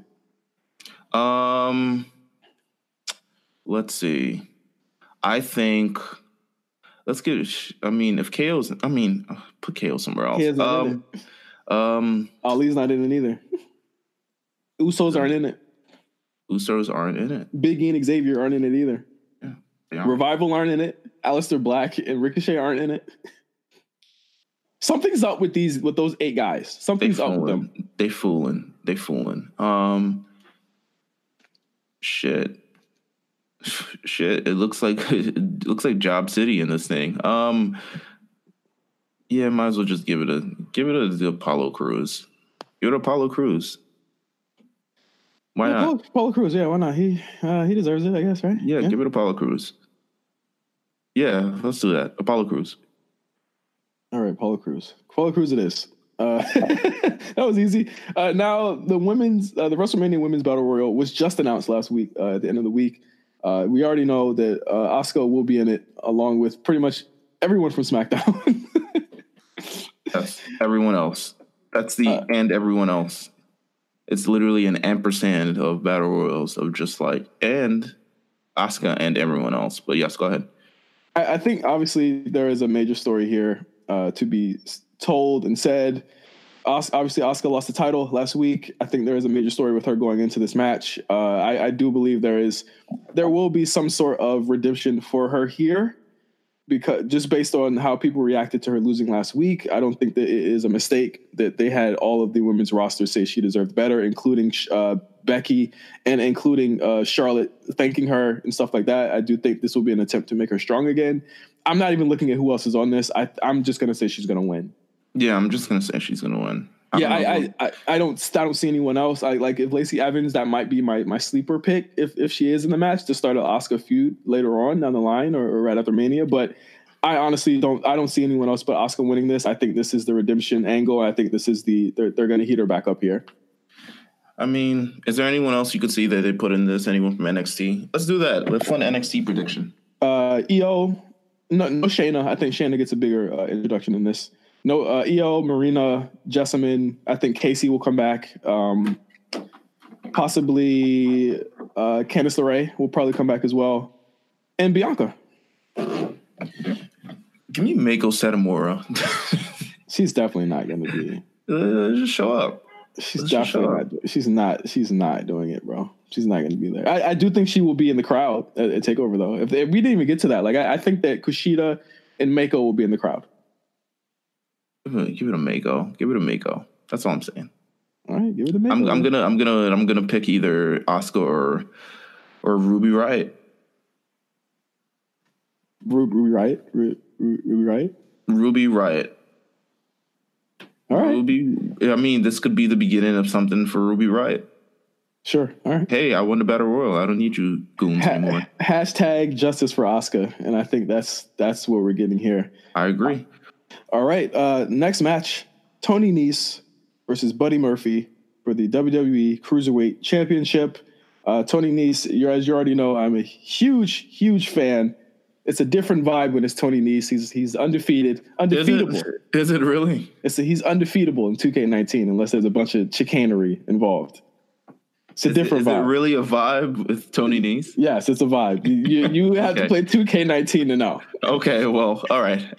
Exclusively in 2K19, a vibe, Tony Nese. Tony Nese has been working his ass off for the better part of this year. He's had a lot of really great matches against Cedric Alexander and a lot of people on 205 Live this year. I think that it's well deserved for him to get this opportunity. Buddy Murphy has literally beat everyone on 205 Live. I think that I feel like every cruiserweight champion proceeds to beat everybody on their roster at least twice, right? Like at least twice. Enzo was like 1.5. Enzo was like killing them for like a hot minute before he Enzo'd himself. But yes. I think that, in this match, not much to go on here. I really do think that it will be a pre-show match. At press time, we have not had it confirmed when we recorded this, but I do think it will be one of the matches. Big pre-show energy. Yes. Yeah, big pre-show energy here. I think they're going to main event the pre-show, main event the kickoff show. The main event of the kickoff show will be Buddy Murphy versus Tony Nese. Oh, sorry, I'm using my Renee voice, coach voice. I got to find my coach voice now. Please don't have a coach voice. Yeah, I won't. It's too. You know who I think would have a great coach voice? Mark. Oh yeah, Mark Mark got all the voices. Okay, all right. Well, Mark got all the voices. I think they get 12 to 15 minutes. As we said in the takeover section, the 205 roster is being revamped and remodeled, so to speak. It's been a slow process since Humberto Carrillo over here. Humberto was part of it. Ali leaving was part of it. Oni Lorcan coming in 2 weeks ago Oni Lorcan's my man. That's the jam now. If anyone should be in this match, it's Oni Lorcan. Well, you're going to get to that, but I think that Buddy has to down the last, the remnant of the old 205 Live. I do think Buddy will win here, and I think he will go on to potentially Kushida or possibly Johnny Gargano. I feel like he's earned Kushida or Johnny Gargano. But yes, I do think Buddy Murphy will win, to be honest with you. Yes. I don't think this is Nese country currently. Where's Tony Nese from? Huh. Tony Nese is from Long Island. Huh. Yeah. So this is kind of a hometown type of deal. Hometown. Yeah, it's hometown. Look at that. Anyway, I think Buddy Murphy's going to win anyway. And that's just what it is, man. Yeah, that is what it is. I think Buddy Murphy's had a spectacular run on 205 Live, not just with the championship, just in general. And just beat the last remnant of the old 205 Live. I think Tony Nese is yet another straggler there. Also 205 Live lifer, but I think that for life, baby. But if beating him opens up the opportunity for other people to get opportunity at this point.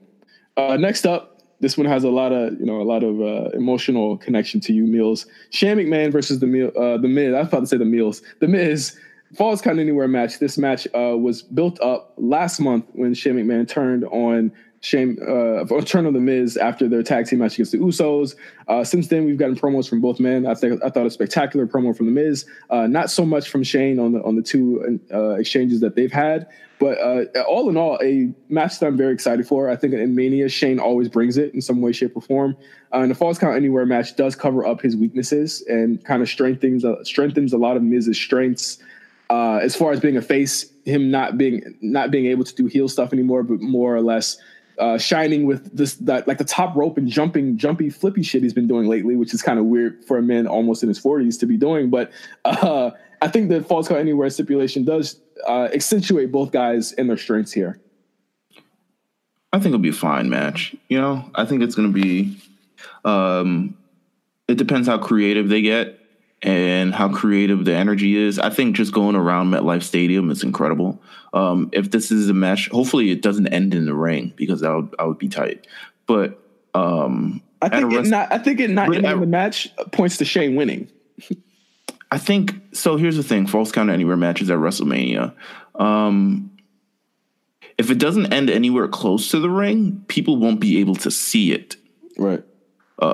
Because the last thing you want are people just staring at the screen at WrestleMania for a long, prolonged period of time.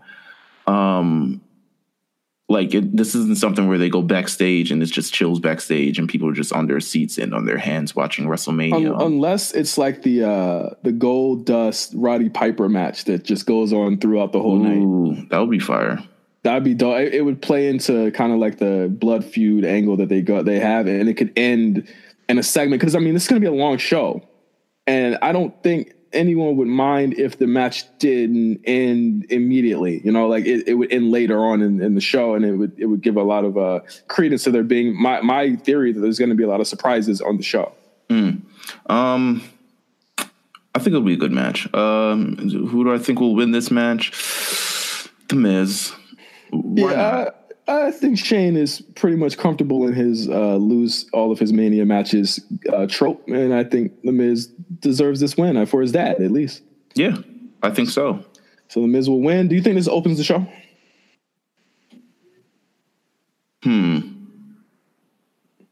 No. No. I don't think this opens the show. Okay, we'll wait to see what you think opens the show. I think, well, could this open the show? Samoa Joe versus Rey Mysterio for the WWE United States Championship. No, I don't think this will open the show either. Wow. Okay. This match has been built pretty much on the fact that Rey Mysterio pinned Samoa Joe on SmackDown. They haven't had many. Had many interactions. They've been showing off Rey's son Dominic for a while. I don't know if they go into it with Joe fucking with Dominic or if Dominic will escort. It should have happened by now if it was going to happen. Like, that's what I'm saying. That's why I think he's going to play into this match in some way, shape, or form. Either he walks out and is in his corner and Joe messing with him or attacking him leads to Rey losing. I think Rey is losing for sure. Yeah, I think all in all, not where I would have slotted Rey at Mania this year. I think a lot of people wanted the Andrade match or some type of match with Andrade involved. A storyline that I it's not over as far as I know. Like that's not a feud that's ever ended. They haven't they haven't had the definitive match between the two yet. Maybe Andrade does play a part. Who knows? But I do think it will be a solid match. I don't think Rey hasn't had a stinker since he returned, in my opinion. But and this is before we've seen the Kurt Angle match this week. But I do think that in the end, this is going to be a pretty solid match, and I think Samoa Joe will win, and he deserves to win. Yeah, I think Samoa Joe will win. This is a pretty by the books ass match. If it gets something crazy like Dominic gets choked out, I'm for it a little bit. But gets choked out in his off-white. Yeah, something like that, right? WrestleMania, he's gonna be wearing something hype beastie. Oh my God, he's probably gonna be in Kith all weekend. Wow. Gosh, where else would he be? We're gonna have to ask our friend Ugly New York when he heads to his Stadium Goods and just be like, hey, listen. Well, imagine doing a sneaker shopping with Rey Mysterio. That'd be fun. That'd be tight. That would be tight. Listen, we're giving too much ideas over here. I know, man. Yo, no. I know Complex listen to this shit, man. Yeah, of course. Oh, my God. Listen. Next up, and I know you're about to troll me. And I fucking hate you because as soon as I name this, you're going to say it. Bobby Lashley versus Finn Balor for the WWE Intercontinental Championship. It is opening the show. I know. I fucking knew it. I knew you were going to troll me with this shit. It is opening the show, baby. This match is not opening the show. It's opening the show. It's just opening. It's got that opener feel to it, you know? Yeah. It's just got a feel of just like, let's start it off right. Let's get it going. Fuck you, bro. Finn Balor, no stranger to opening up WrestleMania. He's only done it once. No stranger to opening up WrestleMania. And maybe Bobby Lashley too. I don't know. But no, he is a stranger to it. I think if we're getting the Demon, it's not opening the show. If we get the Demon, it's not opening the show if he gets the Demon. Yeah, it's gonna be it's gonna be in the middle of the show. I absolutely 100% believe we are getting the Demon. And as I've been saying for the past week and a half, if he comes out in the Demon paint and he wins in less than a minute, I'm giving this match 7 stars. 7-star away then, because that's exactly what I think is gonna happen on the opening of this show. No, stop it. Stop, bro. If it opens with 7 stars, then the rest of the show is about to be a 5 stars, 6 stars. Real, but yeah. Wow. Whoa. Chill out. Yo, Meals. First of all, we about to get a couple matches down the line that I do not look that promising, to be honest with you.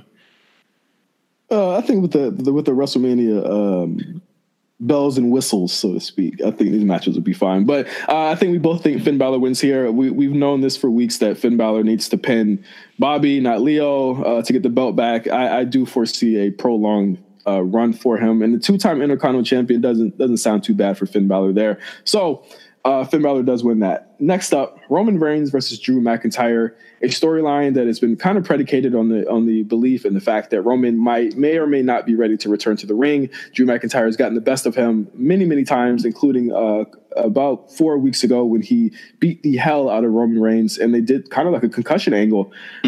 Roman has said in articles in the past couple of weeks that, you know, he is still recovering. He is still going through recovery. He's extremely glad he's able to be on the show, which makes me think that this match will not go on that long, because, I mean, even with the Shield match, he was not out doing much for that long either. Yeah. I think they did a really great job of booking that match and protecting him while still having Seth and Dean do most of the dirty work and just having him play the hits, which is really what we want to see. I think we're going to see more of the same here. I would not like for there to be a 5-minute rest hold section for Roman Reigns with Drew here. I think you get in, you get out, have Roman do the Superman punch, the spear, and win this match and send the fans home happy. We don't need to have much more than that. I don't see this going longer than 8 minutes. No, I don't see it going long either. It'd probably be a hindrance to the card because I do think these guys can go. But yes, I don't see this match going long. And they probably will go at a much later date. Maybe they'll go on a Raw or the next pay-per-view, whatever Blood Money pay-per-view this is. I say don't rush Roman back. I already see here that I mean, you know, he's not doing a lot of the house shows. Not doing a lot of traveling with them, obviously, because he is still in recovery. Don't rush it back. Don't rush it back. Have him be a marquee act. Don't put him on B pay-per-views. Have him show up to things that are important and special. And I think that strengthens him for when he does come back on a full-time basis. I'm just glad to see the guy on the show altogether. Like where we were in October to where we are now, it's a fucking blessing for him. And I'm really happy for him that he does at least get to participate in WrestleMania this year. And great spot for Drew McIntyre as well. Yeah, great spot, especially coming a year after him debuting the night after WrestleMania. He's still in the picture. He's someone who hasn't really been injured, hasn't really been off TV, has managed to keep a consistent presence since then. So it's really good. It's a great, this comeback for Drew McIntyre is looking incredibly successful, and who knows where it could lead. And I'm thinking it's the Universal Championship, quite honestly. But yes, it's great for Drew. Next up, a match that no one's looking forward to. The stinker of the bunch. Kurt Angle versus Baron Corbin. Here's my thing. Obviously, the storyline has started with Kurt Angle announcing his retirement tour, and on the way to his retirement, he has had several bad matches with really good people. That is not spelling out good for Baron Corbin, who tries, and it's not even that great. Yeah, and I think Baron Corbin gets a lot more shit than is necessary for him. I think he plays his role well. I think him still wearing suits is the biggest. Like I pop when I think about the fact that he still wears suits to wrestle. What a loser! A lot of people are not happy with this match, and I understand, which makes me think there is a swerve incoming with this. I don't think we're going to get a full match here. I don't know if Cena's going to be part of it.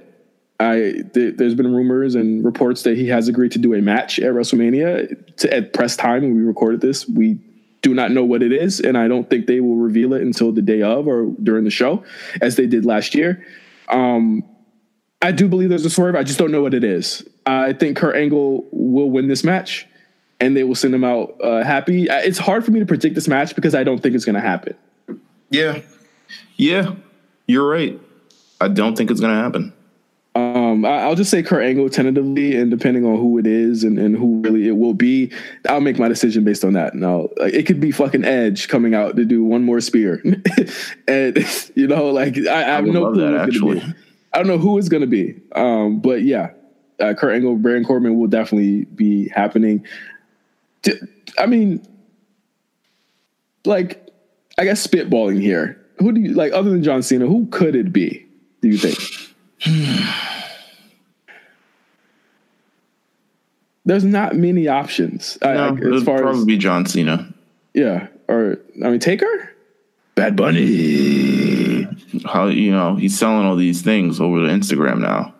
Did you see him? Yeah, I saw it, man. He's again. I don't got no words for him, bro. I agree. I don't got no words for him. Next match. Oh boy, the Boston Hug Connection versus Nia Jax and Tamina versus Beth Phoenix and Natalya versus the Iconics. How much heavy lifting do Sasha and Bayley have to do in this match to make it even watchable? Is that a Nia joke or like I don't get it? Shit, they're gonna have the match on their back. That's the joke. Well, okay.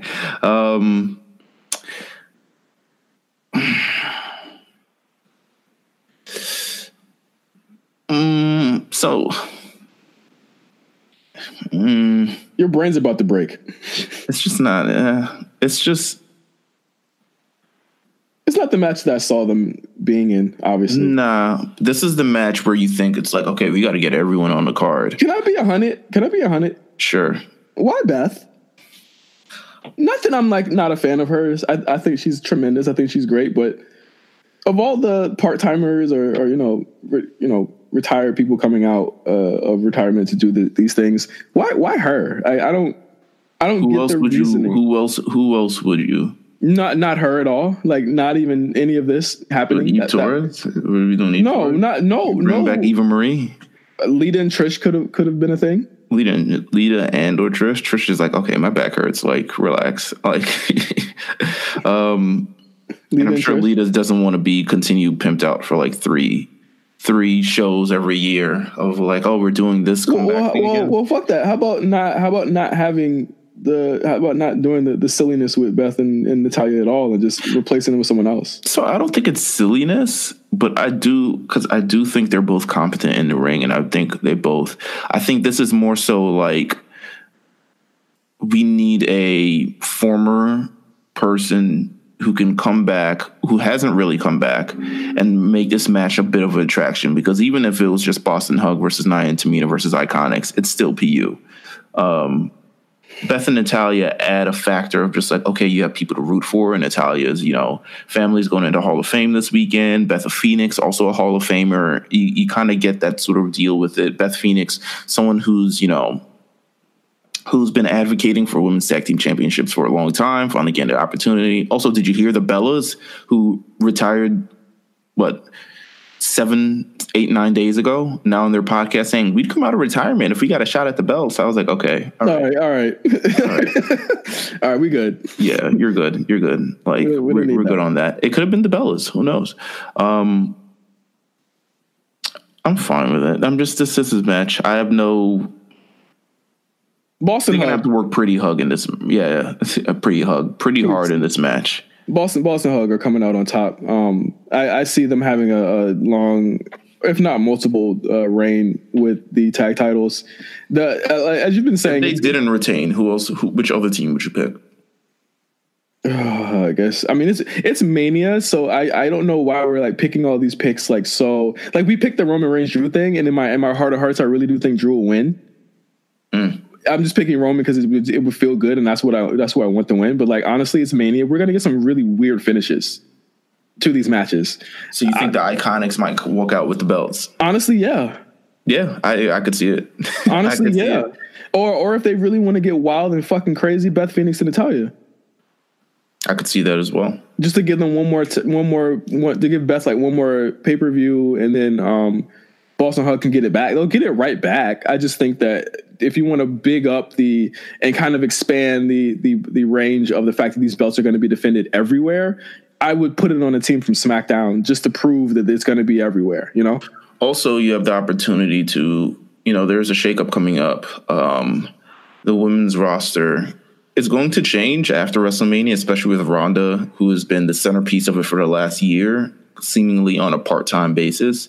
You might need some more auxiliary hands on deck, and you might want to give it to the Iconics because you might need Sasha and Bayley in different roles, to be honest with you. Yeah, that's as good as they are as a tag team, you might need one on SmackDown or one on Raw to kind of hold up the fort, as we're going to get a drop-off in terms of it's going to be either Charlotte wins or Becky wins, and then it's going to be who challenges them from there. Right. So the Iconics are probably the only true tag team in this match. Well, Boston Hug are too. Boston Hug are pretty strong. You mean if they got matching gear? Yeah. Okay. Where the Iconics have nothing else to contribute as singles competitors if anything happens going on. So we can see. Next up, and we talked about this at length on our Triple H versus Batista feud episode of the A Show. It's Triple H versus Batista, no holds barred. If Triple H loses, his career is over. Not much more to add here other than I think I asked on notes, will this be 40 minutes? If so, why? I mean, if it's 40 minutes, it's because it's got all the bells and whistles. I feel like Ric Flair and Randy Orton's going to come out, and then DX is going to come out, and it's going to be DX versus Evolution. And, you know, if that's the reason why it's 40 minutes, it's because of that. If it's 40 minutes, it's because of the entrances, too. Because Triple H about to go stupid bananas. I have to echo my sentiment on the show as well. I think Triple H will go over. I think Batista would love to go out the way that everyone else goes out on his back. But if Triple H really is done and there's really no one else that he would like to face on this roster coming up, I don't even know if there's anyone that he can hang with the way that the call-ups are going now. Then yeah, I think they probably do Batista if that's how Triple H feels. But I don't know if he's ready to hang it up yet. Triple H's career is on the line. So if that's not enough of a telegraph for Triple H, then... But then again, this is wrestling. Everyone's career is on the line until it's no longer until on it's the line. not. Yeah, I mean, Shawn Michaels came out of retirement last year. This is true. I'm still going with Triple H. Yeah, I'll still go with Triple H. Yeah, I mean, but then again, this is screwy WrestleMania with screwy booking. It could go either way, but I'll go with Triple H here. Next up... Unless, like, Batista's getting a title match at SummerSlam or something. Well, he said this is his last match. He said that's what he said. That's what he said. And I doubt he'd have the time to do that, to do another pay-per-view next month because Endgame comes out at the end of the month. Okay. He's got to do press for that. And I'm pretty sure he's probably going to hop right on the plane after this match and go start working on that shit too. Next up, AJ Styles versus Randy Orton, a match that I literally forgot was on the sheet. I had to put that down because as soon as I thought about it, I was like, oh shit, AJ Styles is on this card. That match might open the show. This match might open the show. I wouldn't put it on the open of the show. I don't think people are that enamored with Randy Orton and AJ Styles. AJ's done it. AJ's opened the show. AJ's opened the show, but I don't know if people are enamored with Randy Orton where they want him opening the show. Like when you get a Randy Orton type of match to kick off the show, you want some with energy. Randy Orton is not providing energy in 2019. How about this? The reason I thought about this match just now is because you said Evolution, and I said, holy shit, Randy Orton is on this card, right? Mm-hmm. Wouldn't you, if he was going to be involved in this match, like, as you know, let's just say we're fantasy booking here. If he's going to be involved in this match, wouldn't you want him to go on first so that later on he could play a big part in this no holds barred match, which to me is already redundant because there's a Shane McMahon Miz match that is falls count anywhere anyway. That's just Triple H trying to get the best of Shane McMahon. I feel like they're don't really fuck each other. Like, this is true. Count anywhere, huh? You fucking bitch. But I still think this match could end up being like third or something. Like to me, I wouldn't open the show with this match because it's not a powerful opener to me.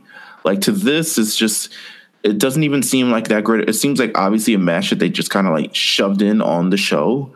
It doesn't even seem, it was one of the first three matches that was announced. Yeah, but in terms of that, it's like one of the matches that like doesn't have to be on WrestleMania, but they obviously want a spot for AJ Styles and they need a spot for Randy. So here we are with this match. But in terms of people, there are other people who you'd rather see on this card than this, you know? So, as far as the match, I think it'll be fine. Yeah, I'm sure. I think they've done it before on house show loops for like the past couple of years now. Like, I think it'll be really good. I think if Randy's motivated, we will have, obviously this is the Randy Orton story. If he's motivated, we're gonna have a great match. Phenomenal forearm into the RKO. I do think Randy's gonna win.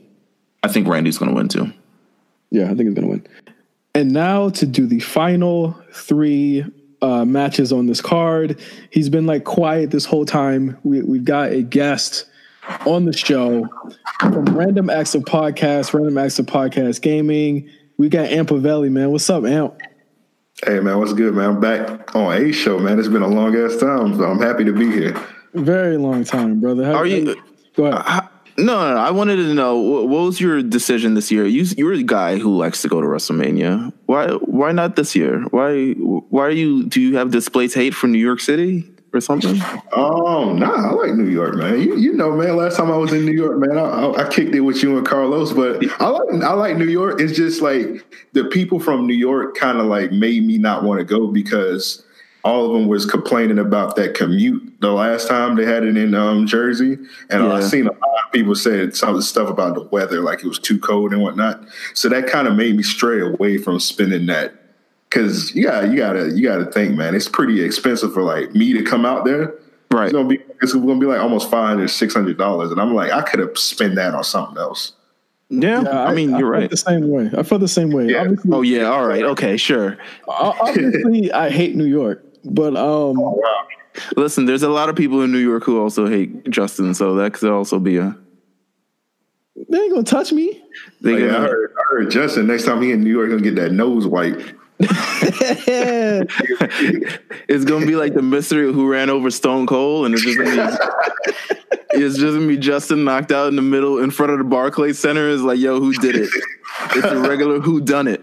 So earlier in the show, I talked about Tampa WrestleMania next year, RNC House. Amp, are you down? Are you? What's up? Hey man, that's big cap. That's big. The cap. Wow. The cap on the cap. Y'all don't think they're not pulling up? It's big cap, man. You say you're gonna pull up every year, man. You don't ever pull up, man. It's big cap. Big blue cap. I'm going to WrestleMania next year. RNC House, man. What's up? All right. I'm down, bro. Like Tampa's only like a 2.5 hour drive for me, so I'm down. Like my plan, I told Mark the same thing. I was like, let's just start thinking about where we want to stay. Let's get like a little pool where we put money into it, and then Mark. We get the Airbnb. We get that move going. Cyrus acting like he don't want to go. Cyrus talking about I don't want to hang out with you guys. I'm like, that's okay. We don't want to hang out with you anyway. Oh wow. But we just need some real ones in the RNC house, bro. I'm down, bro. If it happened, if it like legit happened, I'm down. Tampa, bro, what's up? All right. I mean, yes, Tampa. Tampa is a city. Yes. What's the female situation in Tampa? Wow, they got some quality strumpets out there.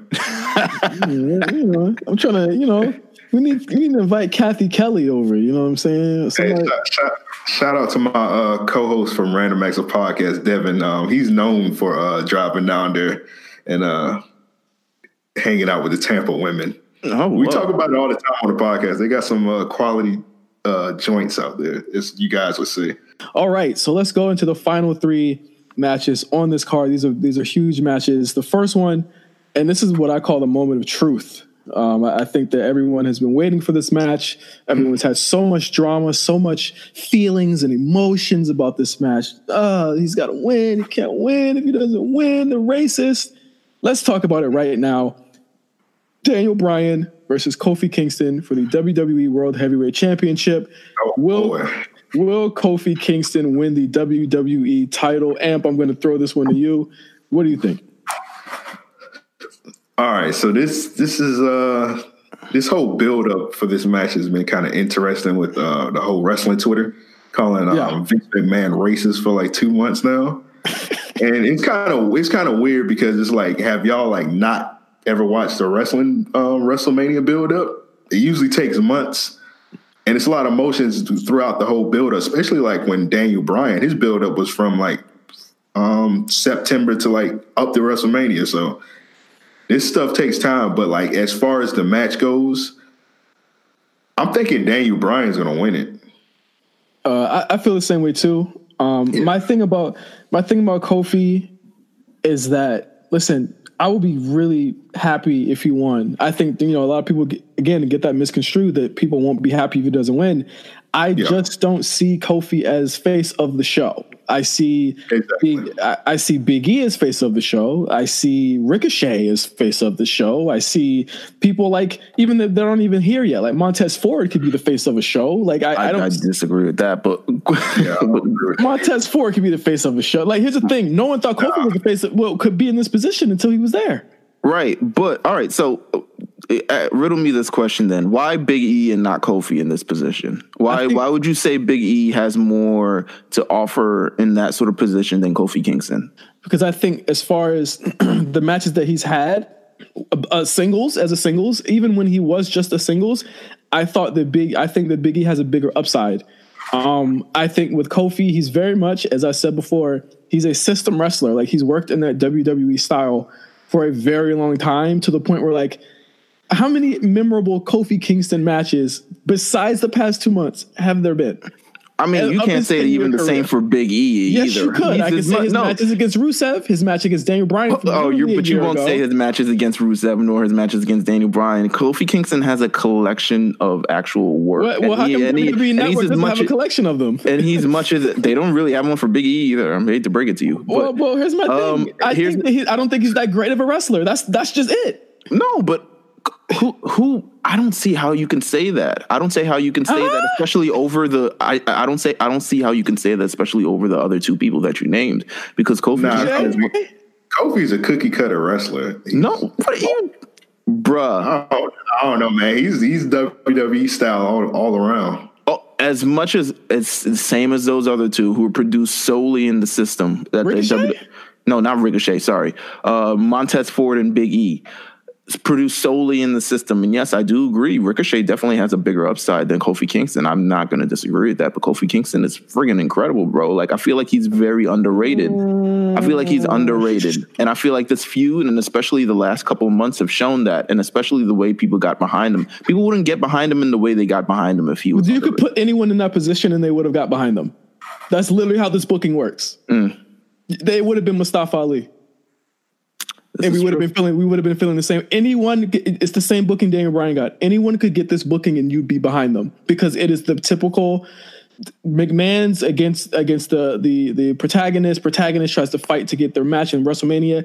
Everyone would have been behind this. I think Kofi is literally, of course we love him. He's been there for a decade, but he is literally a slotted in player, and anyone could have been in this position.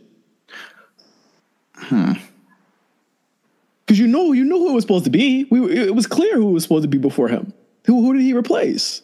I think at the end of the day, it's exactly. It's like it would have been Ali in this position, or it would have been anyone else. It could have been Kevin Owens in this position. I don't think Kevin Owens would have got over the same way. Oh, he's over. He's over anyway. I don't think the people would have been behind Ali the same way they behind Kofi.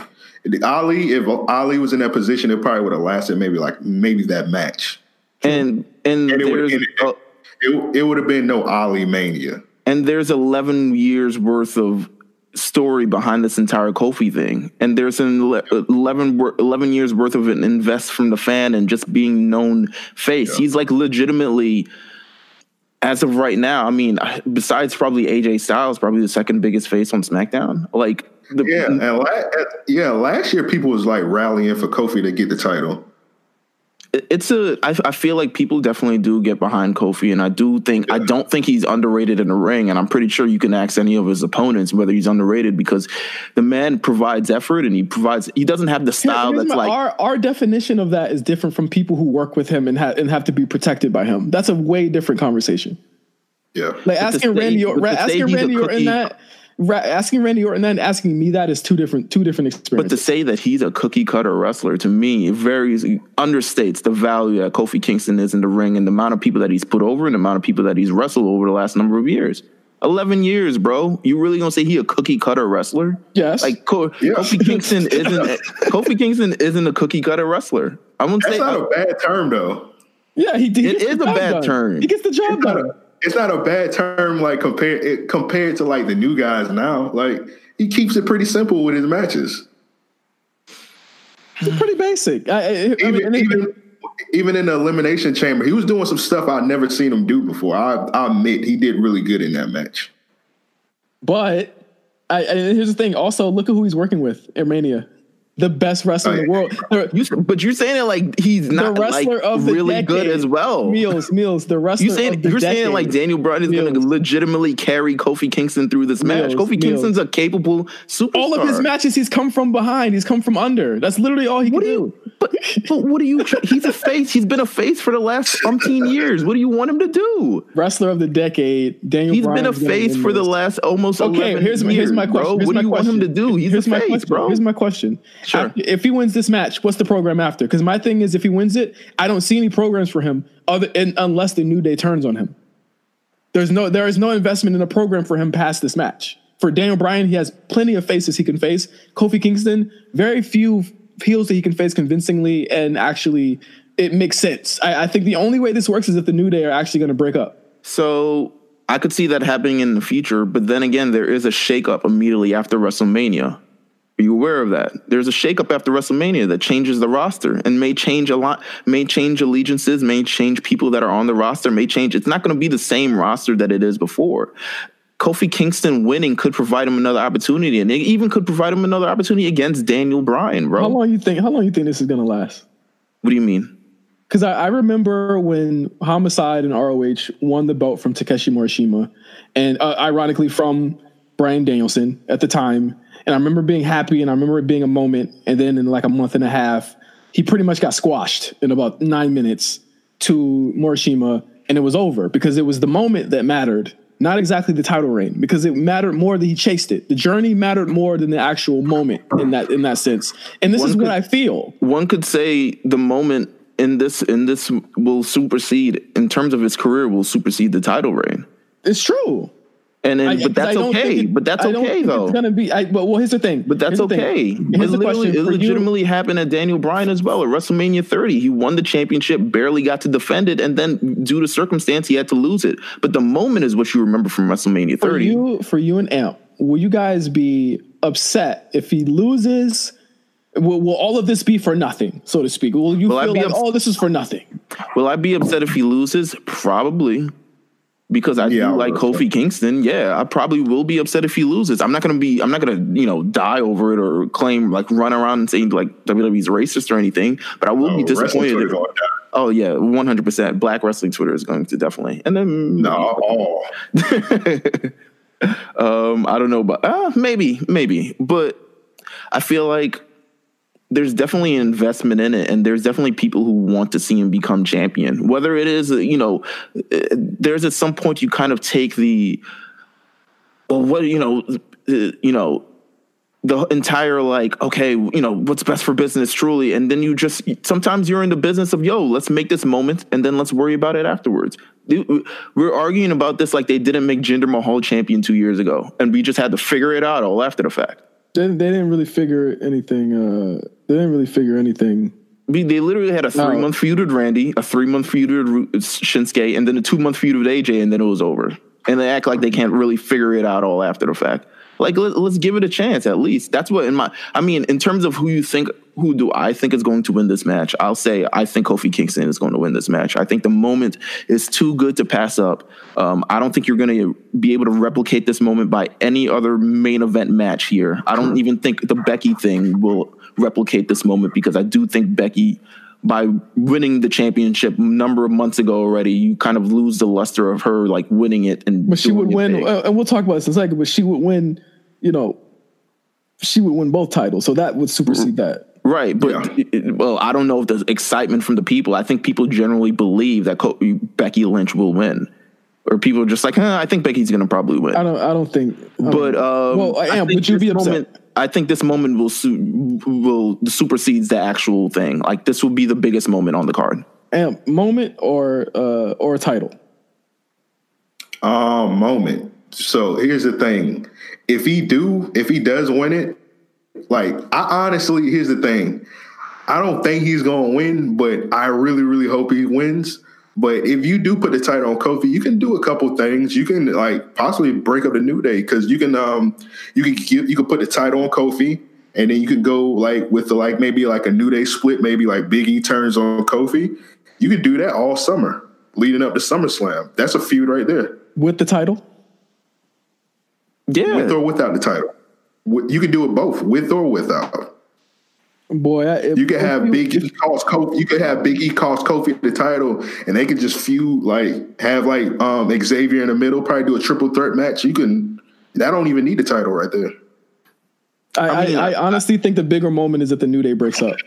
To be honest, it'll be a major moment. It'll be a major moment, but the bigger moment than winning the WWE Championship. It's time for Big E to go out on his own. It's time for Big E to go out on his own. I'm with Big E, and because the thing about it is, they said they were going to help Kofi get the title. They didn't say they were going to help him keep it or get it.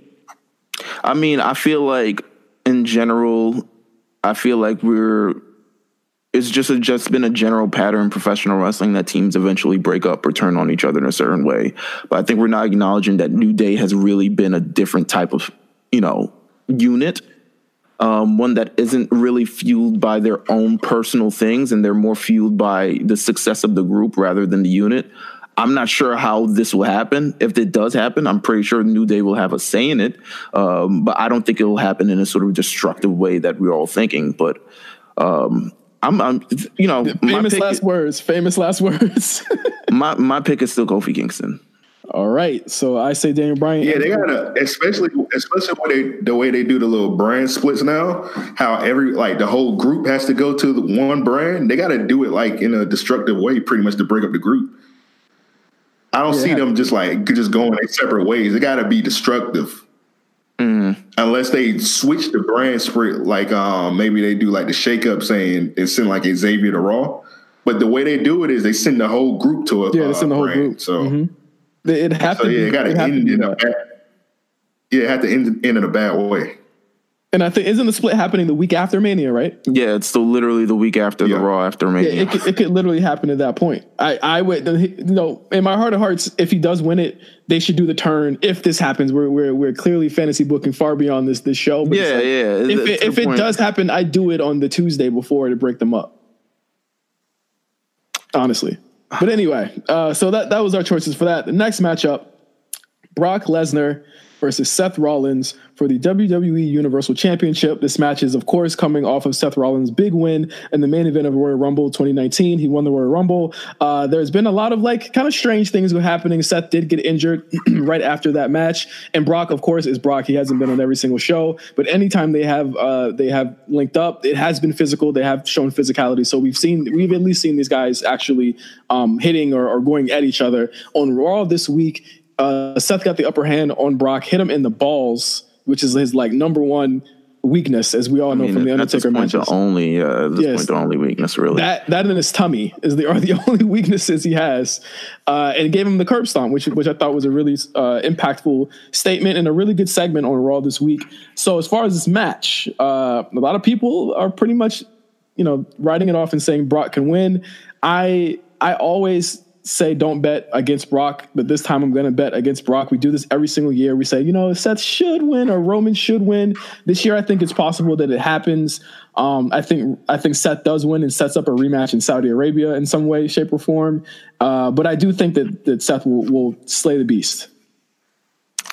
So my thing with this entire Seth Rollins, if there's any feud that's been by the books, it's literally this feud. And that's fine. I think I don't have a problem with this feud. It's a feud built on circumstances that they kind of have to follow regarding who's here, who's not. It's literally the same Brock feud because Brock Lesnar is not present every week. Understandable, 100%. Yep.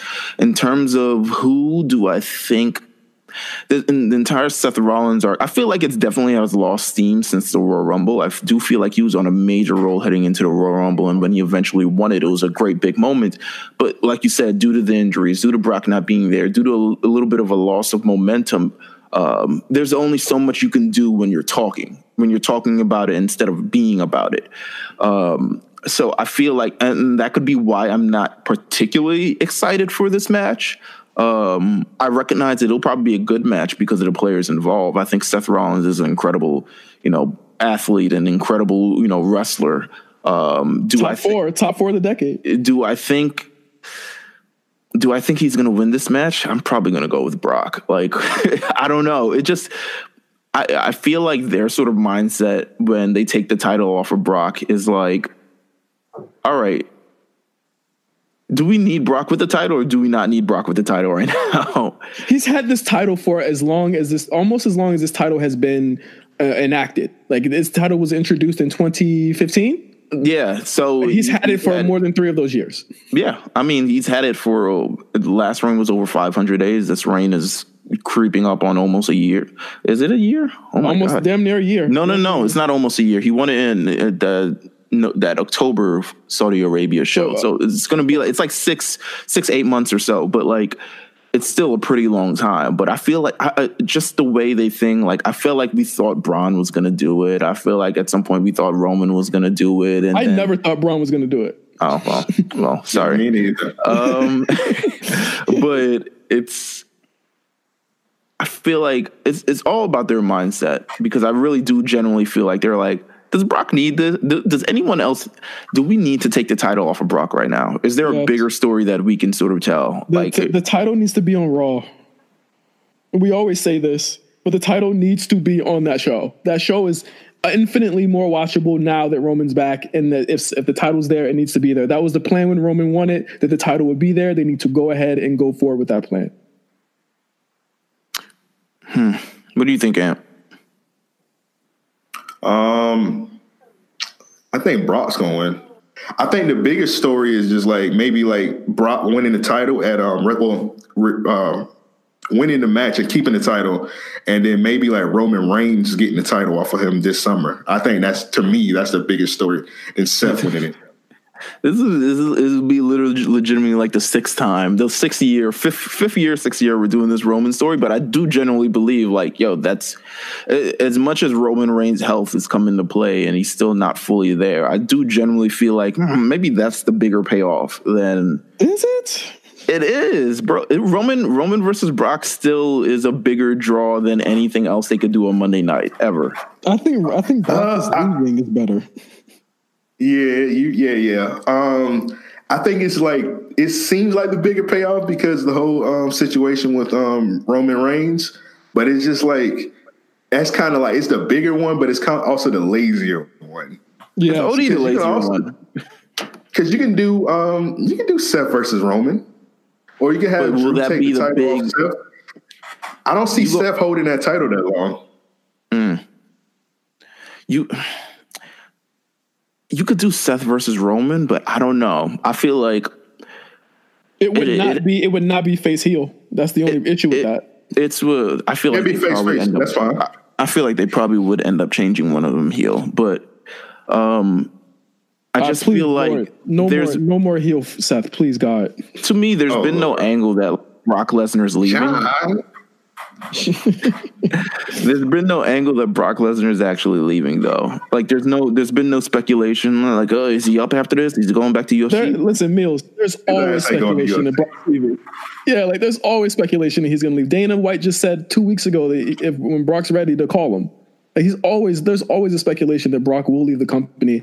I don't think that's the concern. I don't think you take it off of him because you know he's going to leave. You take it off of him because it's better for the show, for the brand, to just have Brock be a part-time player at this point. Like, I just think that this experiment is just so past. It's more than an experiment, man. It's been happening for the last 3 years. It's actually just a reality at this point. I think that this thing is just, it's past this expiration point, and like I really do feel like they see that too. And I think that if you hand it to Seth, that's a big indictment to how they feel about Seth. In which I think that with everything they've given him, other than that weird Drew McIntyre loss 3 weeks ago, that they are all behind him. They are all behind him, and I think that you do not stray the course.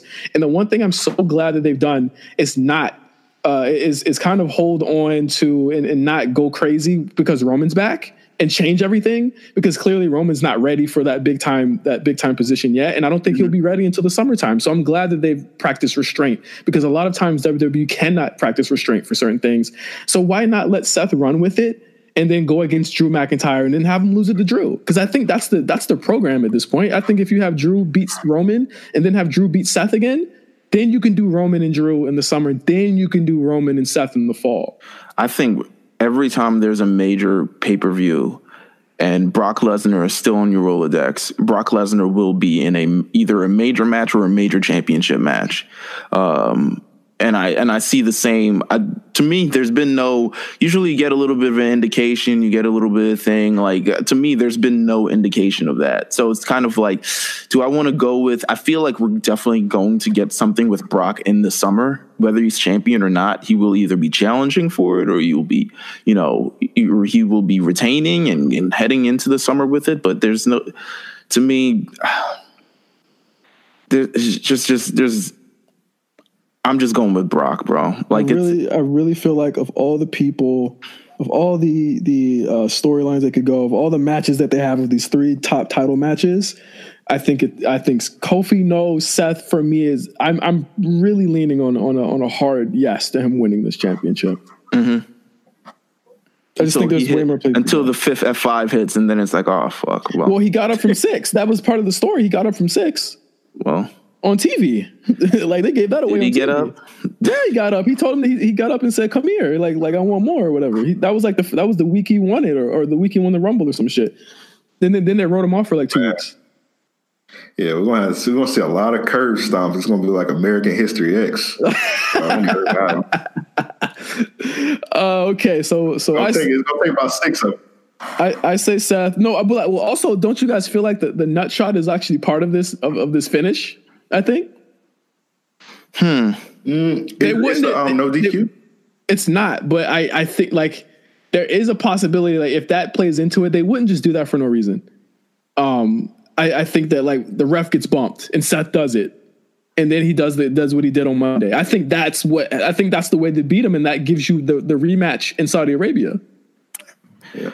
Well, usually when Brock gets beat up on the Go Home show, he usually wins at WrestleMania. He beat up Taker. He beat up Taker before he broke the streak. No, he didn't. Taker stabbed him in the hand with that pin. Oh yeah. Oh yeah, you're right.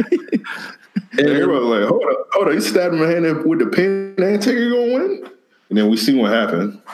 But I just feel like, I don't know. There's something, it's just like at this point, I can't bet again. It's like to me, like trying to bet on the Spurs not making the playoffs. It's like, fuck, then they're there. Like, it's like, I can't bet against Brock. It seems like a sure thing at this point. It's so much of a sure thing that I've like bought into the kayfabe, dichotomy. And it was like, Brock Lesnar is as big as a constant in this era as anything. And yeah, I feel you on that. I'm really feeling Seth, but I would be happy to be proven wrong. It's like the same thing with the Kofi match. Like I feel like I'm gonna go with Brock, and then like a Kofi match, I'm gonna go with Daniel Bryan. Yeah. But I want Seth to win, just get the title off of Brock. It's just like I don't trust the WWE to make the right decision right now. Wow, but one thing we're also not remembering is that this is WrestleMania. We've had some wild finishes in WrestleMania that no one could conceivably understand. Like even like when AJ lost to Jericho at WrestleMania that year, or when Nakamura lost to Nakamura and AJ last year. Yeah, like what was that?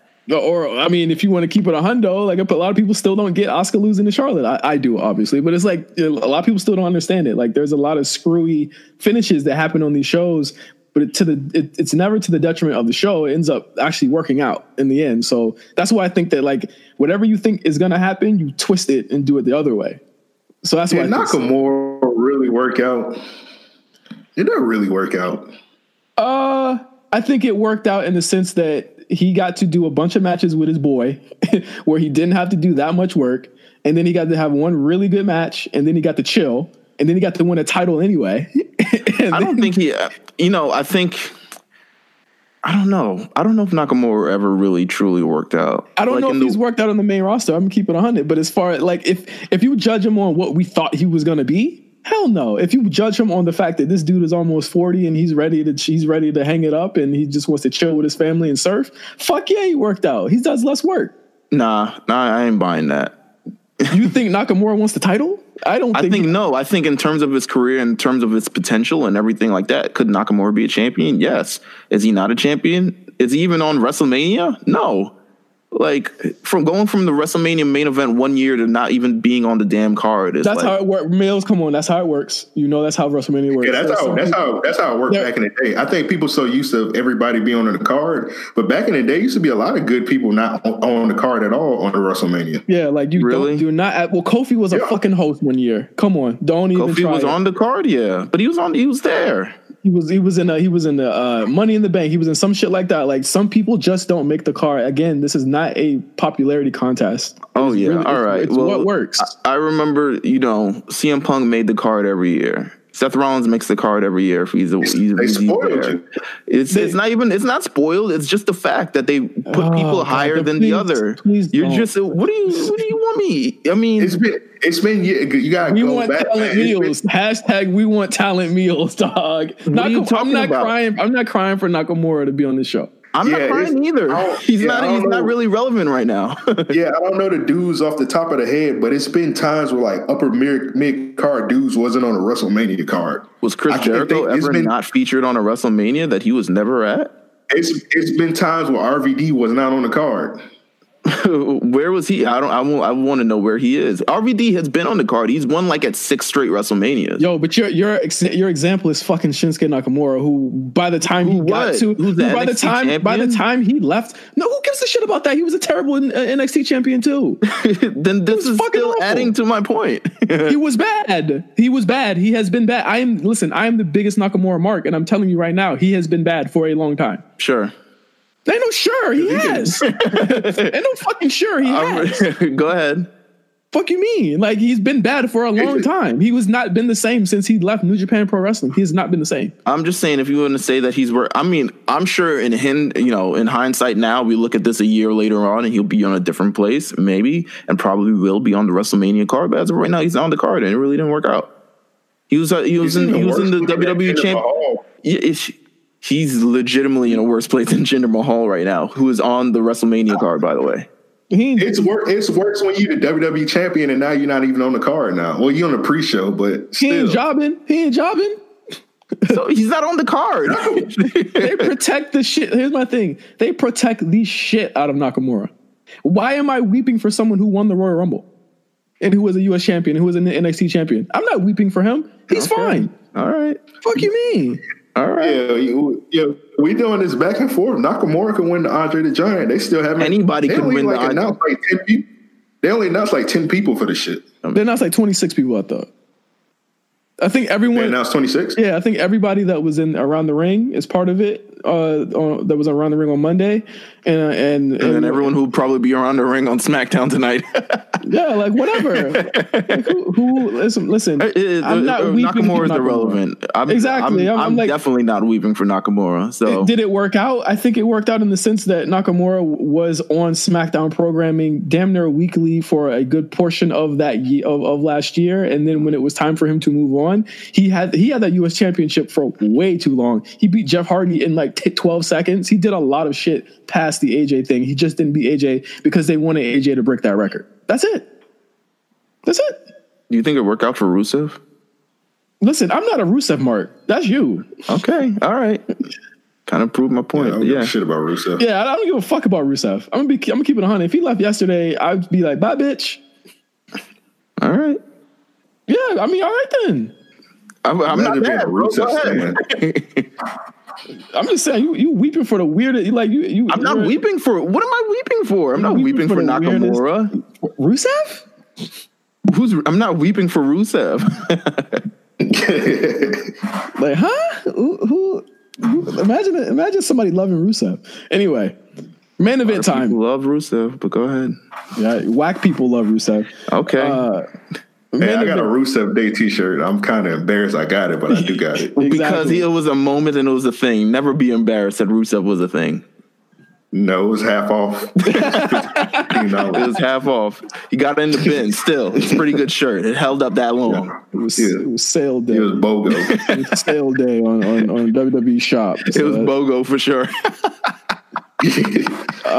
That's the only reason I own it. Main event time.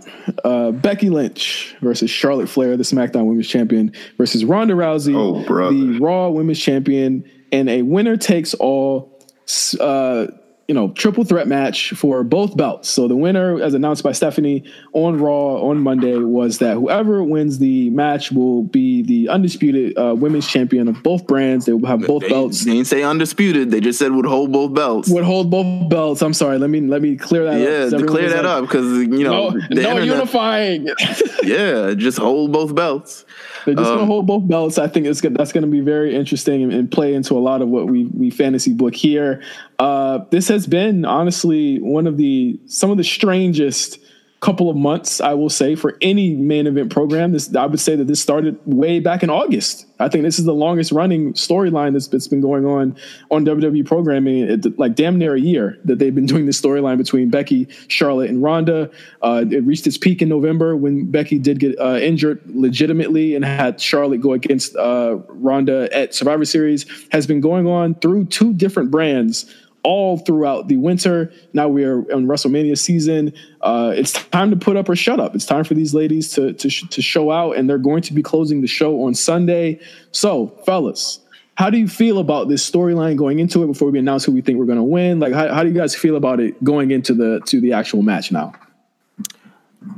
I'm not going to cry about this, but I still do feel like it could have just been for the Raw Women's Championship. But whatever, because apparently there's no explanation for it, and now just all titles are on the line just for shits and giggles. It's the biggest main event they've ever done. What? It would have still been the biggest main event they've ever done. It is the biggest event they've ever done. Let me ask Mills a question. Sure.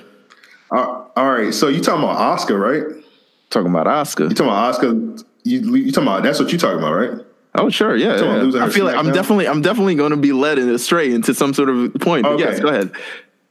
I know y'all talk. I'm pretty sure y'all talked about Asuka already. We have a long argument. I feel like, yeah. I'm talking about today too. But I feel like the SmackDown title being in this match is a better look because if Asuka would have kept her title, it would have probably been on the pre-show. It would have been a bullshit match that nobody cares about. It's a better look that the SmackDown title is in this main event as a winner takes all. But if you're Mills, you would have been like, but she would have been on the card anyway. Okay. Anyway. She's on the card. She's in that one lady that No, it's just a women's battle royal now. It is just an all-encompassing women's evolution battle royal now. She would have been on the card anyway. She would have been on the card. I don't know what you were complaining about. Like, bro, I'm not it would have been even if it was on the pre-show, it would have been a women's championship match on the pre-show instead of the battle royal, or the battle royal including a women's championship match. Now, if Asuka would have been in the pre-show, people would have cried. Look at the card now. As great of a women's match there is. Let me see. Let me actually look at this card again. I'm still with the thing that they could have kept it on the card and gave somebody an opportunity. It would have been a major match nonetheless. As great as it does look, I say yes, it does look great for the SmackDown Women's Championship to be in the main event. It's not necessary. None of this was necessary. They legitimately Charlotte's the GOAT. Like I said, it's legitimately there for no reason. They didn't even bother to explain it. If Mandy Rose would have beat Asuka, y'all would have been crying. Stop it. It don't matter though. Like, I don't get what's the point of having. Matter. No, it never mattered, and you didn't even bother to listen to my point last week. I said it didn't matter. I said at the point you're doing a detriment to the SmackDown Women division by legitimately no story. Just says, actually, the number one contender match you're gonna have, we're taking that. We're taking the Women's Championship. We're doing all this thing because this requires it. And yes, great. Finally, yes, this is going to be great for women. All this other stuff. This is a big thing. But you take away other stuff. But you take away an opportunity from a lot of the women. And now they're going to have to go in this battle royal, which definitely no one's going to care about now. So, hey, they got matches. I mean, they're on the card anyway, though, Mills. I guess.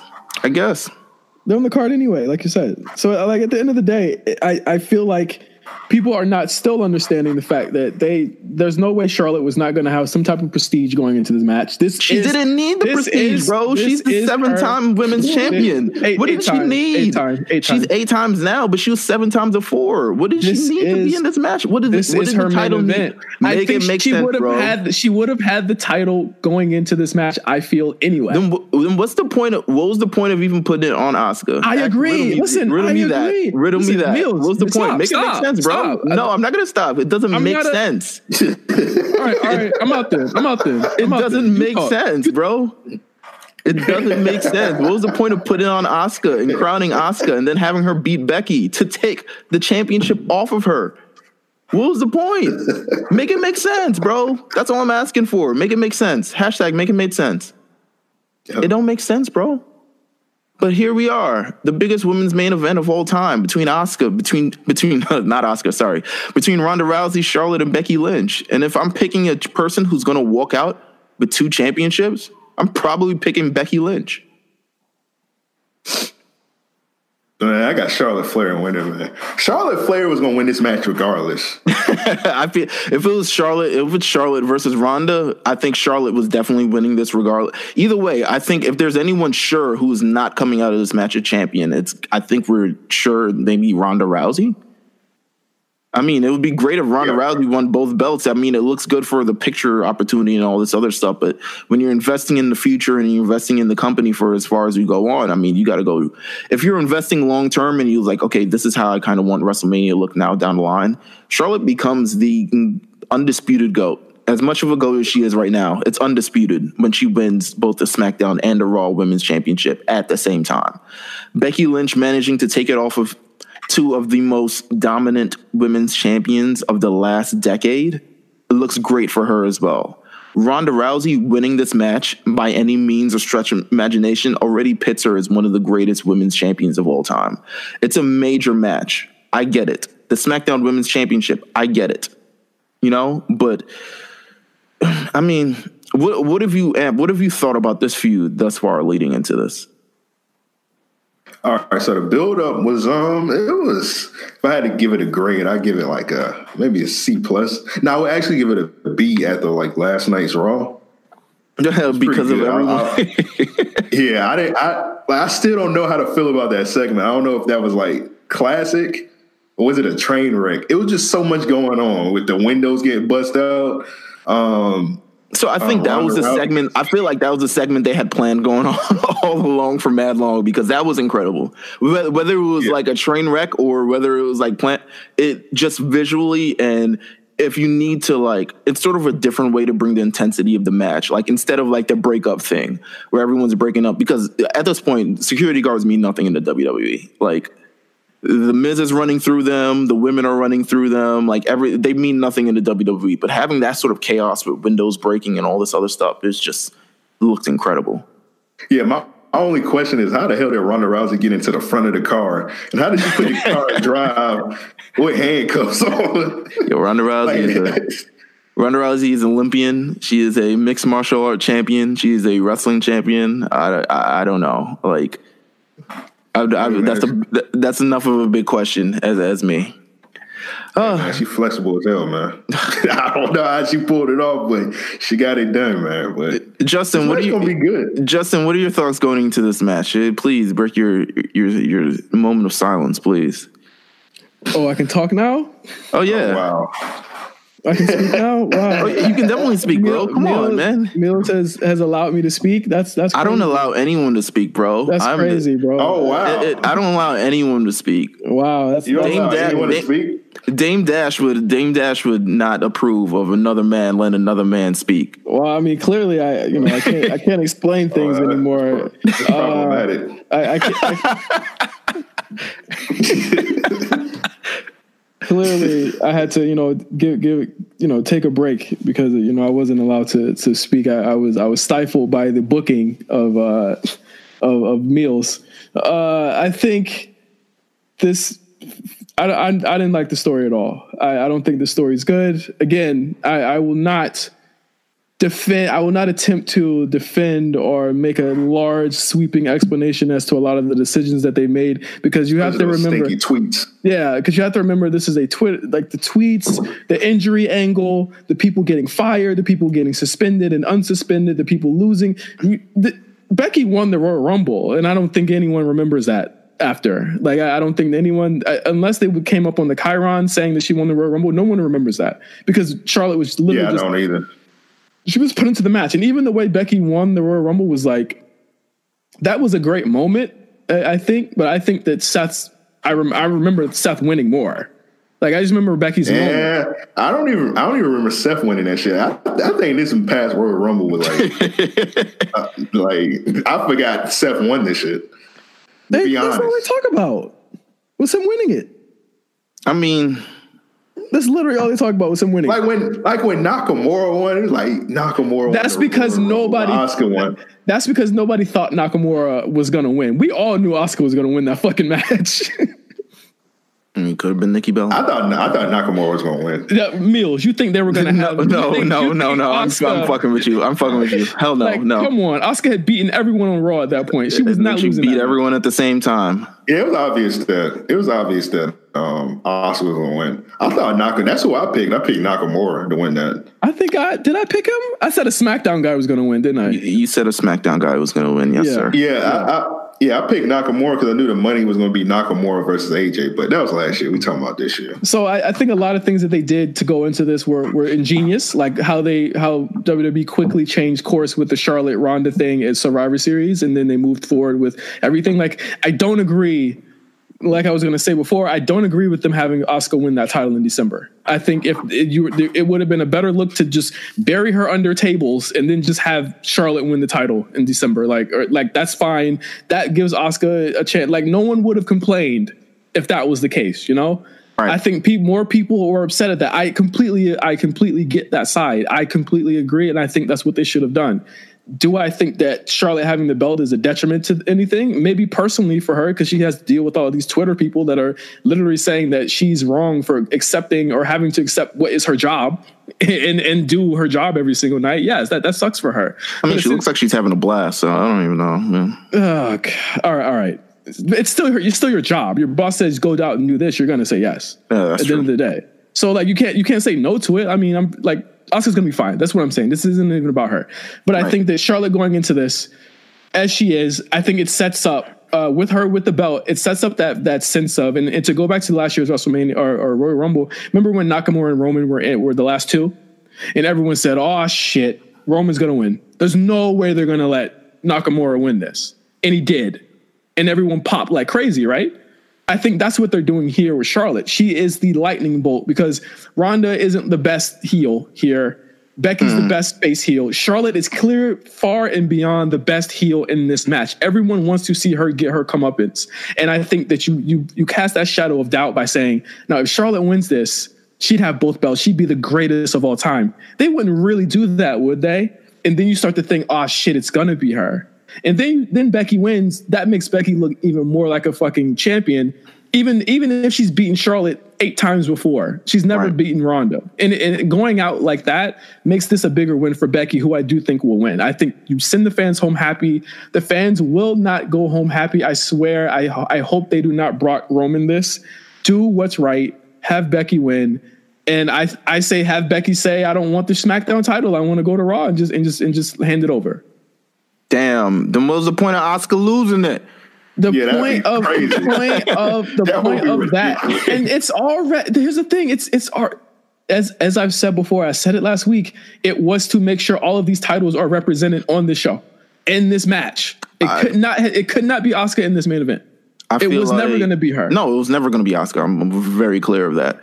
I feel like here's my thing. I want Becky to win. I feel like Becky holding both championships and having to defend both championships continues her sort of story of the man and doing an overachieving and her whole like entire ego getting kind of in the way of things that kind of Triple H was hinting towards late last year or something along those lines. I feel like it's definitely cool if she's like on both shows and she's like, okay, on the next pay-per-view that's not in Saudi Arabia, I'm facing this champion, and then later in the night, I'm facing that champion. I don't think there's ever been one women's champion that has defended both titles, or even the double women's champion at this point, ever in history. So that's why I'm going for Becky. I mean, but Charlotte is also Charlotte, so she's the GOAT. But I don't think on this night she will be the GOAT. But I think she's going to have plenty of times to win and lose. And I honestly think that the big money here is to finally break up Becky and Charlotte. I think this is also going to solve, where it's like, if Becky does get both belts, she doesn't have to just be on one show. She can literally just go to Raw and have a main focus storyline there, and then the women on SmackDown can fight it out to be the next contender. And I think really what they need to do with the brand split is split all of these women up right now. I think like Becky and Charlotte for sure. We do not need to see another match or promo between these two women for a very long time. I think this is the end of their storyline here. Until the cell lowers again. And but no, I agree. I feel like this is a definitive match. I'm proud of the women for getting this far. If you had told me 5 years ago that women would be main eventing WrestleMania, I would have said, the crack is sizzling. Yeah. Especially even 20 years ago, when legitimately like WrestleMania 2000, like the only women's match on the card is Terry versus Miss Cat in a thong stink face match. And and not to downplay the efforts of both ladies in this match, but we've come a long way. Bills, I know you ain't see this coming because you know women can go over the top rope. So, oh shit! All right. Oh, I'm never gonna live that down, but I agree. Yes, sure won't. Tremendous show. One more question for everyone here: what is going to be your match of the weekend this year between Takeover and WrestleMania? What's going to be your match of the weekend? What are you predicting to be match of the weekend? Oof. Okay, so it's probably going to be on NXT TakeOver just because, like, damn, I got like 3. Are they all on NXT TakeOver? 2 is going to be on WrestleMania. 1 is TakeOver. Really? Gargano, my NXT. Damn, I might have 4 because I already know Velveteen Dream and he about to go stupid, man. Come on, not real. That's going to go up. Gargano versus Adam Cole is gonna go up. This Pete Dunne Walter match is competitive. I could say that will grow up if it's competitive. Man, he's gonna be slapping him in the chest, man. Slapping him in the chest. Slapping him in the chest. That Drew versus Roman, that match gonna be extra piped up. I don't think that match is gonna last very long. That match it's probably gonna be like 10 minutes, but it's gonna slap. It's gonna be crazy. Okay. And then Daniel Bryan and Kofi gonna be wild just off the near falls. Yeah. When they get to the end and they start the near falls, I already know people have heart attacks. They're gonna say, "Oh Lord, this reminds me of when Booker T and Triple H." Oh my God! Why do you have to put in that voice too? Oh my God! Give it up. Let it go. Can we let that match go? Can we let WrestleMania 19 go? If Kofi wins, we officially have to let WrestleMania 19 go. Oh, come on. Even if Kofi doesn't win, you still No, if Kofi doesn't win, it legitimately does not prove that racism doesn't exist in WWE. Oh, my God. Yeah, Kofi would have to win for him to forget that. Kofi would have to win to expel the racism claim that's been over WrestleMania 19 for the last umpteen years. Kofi would have to win. Let me slap on my Daniel Bryan shirt. Racism's still alive, baby. Even nobody won't bring this up, but throughout that feud, Booker T was beating the hell out of Ric Flair throughout that whole feud. I mean, well, listen, he was getting his comeuppance. He beat him up in that bathroom, right? he beat him up a couple times. I mean, the bathroom in particular. They were like, "Listen, that's just what they do, man. They're just thugs who come out here." And they was acting like Triple H called him the N-word. ER. He almost said it. Bad. Booker T wasn't looking like a hoe during that feud. Kofi doesn't look like a hoe during this feud. No, Kofi doesn't look. Actually, they look incredibly awesome. It looks like Brotherhood is coming out over everything. They beat everyone on SmackDown, bro. They actually did. They beat everybody on SmackDown. How could y'all be mad at a whole this? tag team? Exactly. He's like a 74 in 2K. Kofi legit beat like what is the bar, like 5-time tag team champs? Yes. Yeah. Yeah, but he beat them by himself with no help. Oh, all right. So Bryan. Listen, this year Kofi Kingston's going up. He's going to be the highest overall. Didn't he pin Daniel Bryan like 3 times? Twice. Tag matches, I think. No, tag match in the gauntlet. Gauntlet match, yeah. Yeah, tag match in the gauntlet. Yeah. Tag match. Actually, the gauntlet he lost. Didn't he? Oh no, yeah, you're right. No, there was the first gauntlet. I thought he beat Daniel the first gauntlet. I thought there was a first gauntlet. Yeah, it was the gauntlet. Yeah, he beat him the first gauntlet because the second gauntlet is when Daniel came in at the end. Yeah, so he pinned him like 3 times. Oh yeah. Wait, huh? There was 2 gauntlets. Too many gauntlets. I'm good on gauntlets after WrestleMania. There were 2. I think the gauntlet was to get him into Fastlane. Right. Remember? And then he said, "No, you can't do it because it's going to be Kevin Owens." That was the first time he beat him. Mm-hmm. And then the second time he beat him. The first time he beat him was the tag match. Okay. Yeah. Okay. All right. Yeah. Yes. You're right. But so Amp, those were your matches of the weekend, right? Yeah. But if I had to pick though, I'm gonna go with Velveteen Dream versus Matt Riddle. Okay, that's a good pick. That's a great pick. Who do you think is gonna win that match, Amp? I know we talked about this earlier on the show, but who do you think is gonna win that match? Go ahead and put it on Matt. Yeah, let's get Velveteen on the main roster. Y'all tripping if y'all want him on the main roster right now. Go ahead, Mills. Oh, what do you got against black people? Wow. Oh, is this the new narrative? Is the new narrative that I'm wow. MAGA J5. Don't start this. Hold on. I got a question, but I'm gonna wait till we're done with this. I'm gonna go with. Oh man, listen. I think if Pete Dunne and Walter is competitive, I'm going for Pete Dunne and Walter. If it's not competitive, I would say, I really think that main event of WrestleMania is going to be just a different type of energy. It's going to have the energy. It's going to have the intensity. It's going to have the skill. None of these 3 women are slouches in the ring. And all these 3 women, I would like to have to believe, have been thinking about this match for a long, long time. So I could definitely see that. And legitimately, I don't see besides Daniel Bryan versus Kofi Kingston, I don't really see any other, match of the year qualifiers on this card. On this weekend? So on this card, on the WrestleMania card, sorry. WrestleMania. Got it. My match of the weekend, I think it's, oh man, it's going to be a lot of matches, but I think that, Bobby Lashley versus Finn Balor with the Demon, I think that's going to be match. Hey, get out of here, man. Get your ass out of here. What do you mean? He's planning on giving that 7 stars, man. The Demon's already here. He's planning on giving that 7 stars, bro. Demon, baby. Come on, what you talking about? The Demon's here. If he wins this match in 15 seconds, 7 stars, Amp. 7 fucking stars, bro. It's gonna be like 5 minutes of Leo Rush on the side looking like Macaulay Culkin with his mouth open, looking scared of the Demon. He might even piss his pants knowing Vince. That'd be fire. Have Leo piss and then beat his feet to some go-go. Oh my God. All right. Okay. Now you made it not fun. If it's not that, then I do think that Velveteen and Matt Riddle will tear the house down at TakeOver for sure. All right. I got now. This is my question though, real quick. Okay. Seeing that they already kind of did call-ups already that they really didn't do much with. Are we even really gonna get call-ups like NXT call-ups after WrestleMania weekend?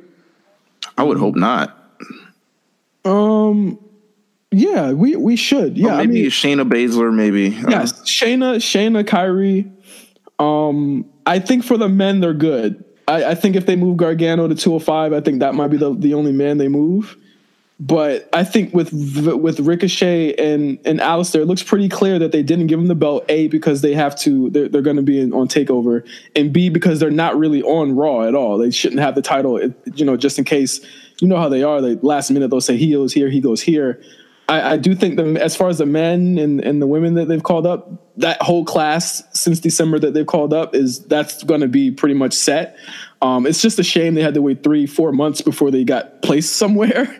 But I think the only people that have to move up again are Shayna and Kyrie and Johnny if he does lose. But I'd be pretty safe to say that wherever Ricochet and Aleister go, they're going to be the top programs or in a top program wherever they go. So I don't think they're going to move up anybody else.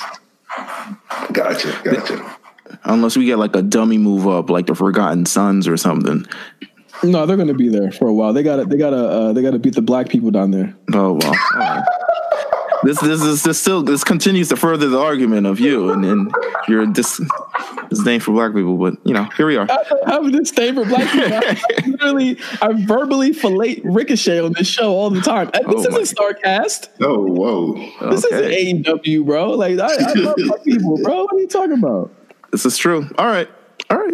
So that is the show. I want to thank Amp for coming through. And when can we expect the next episode of Random Acts of Podcast Gaming? Should be next week. Next week. And what about the Random Acts of Podcast as well? How's that going?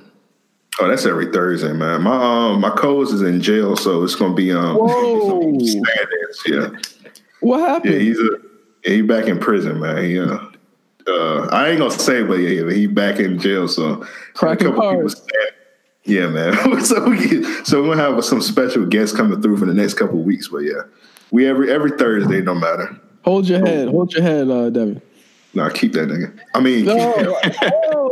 Damn, I almost made it. I almost made it. So Random Acts of Podcast Gaming is coming back in a week. Random Acts of Podcast is every Thursday. Thank you, Ann, for being on the show. And as always, you can follow us at RNC Radio Live on Twitter. Check us out. We've got so much content coming down the pipeline every single day.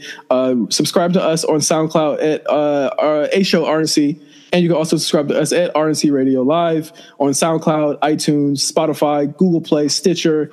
Am I missing one? Apple Podcasts. Apple iTunes, the thing that they do, yes. Apple iTunes. Just listen to us everywhere, pretty much. Yeah, for sure. Best wrestling podcast. Absolutely. Thank you so much, Am. And once again, thank you for being on the show. And thank you guys for listening. Please be safe this weekend if you're going to be in New York for WrestleMania weekend. And I can't wait to see all you guys' reactions to the show. And I can't wait to hear what you guys thought about the show afterwards. We're going to be back next week with a full rundown of everything that's happened on this whole weekend, including Raw, SmackDown, and NXT. So until next week, peace out. Peace. Happy Rusev Day.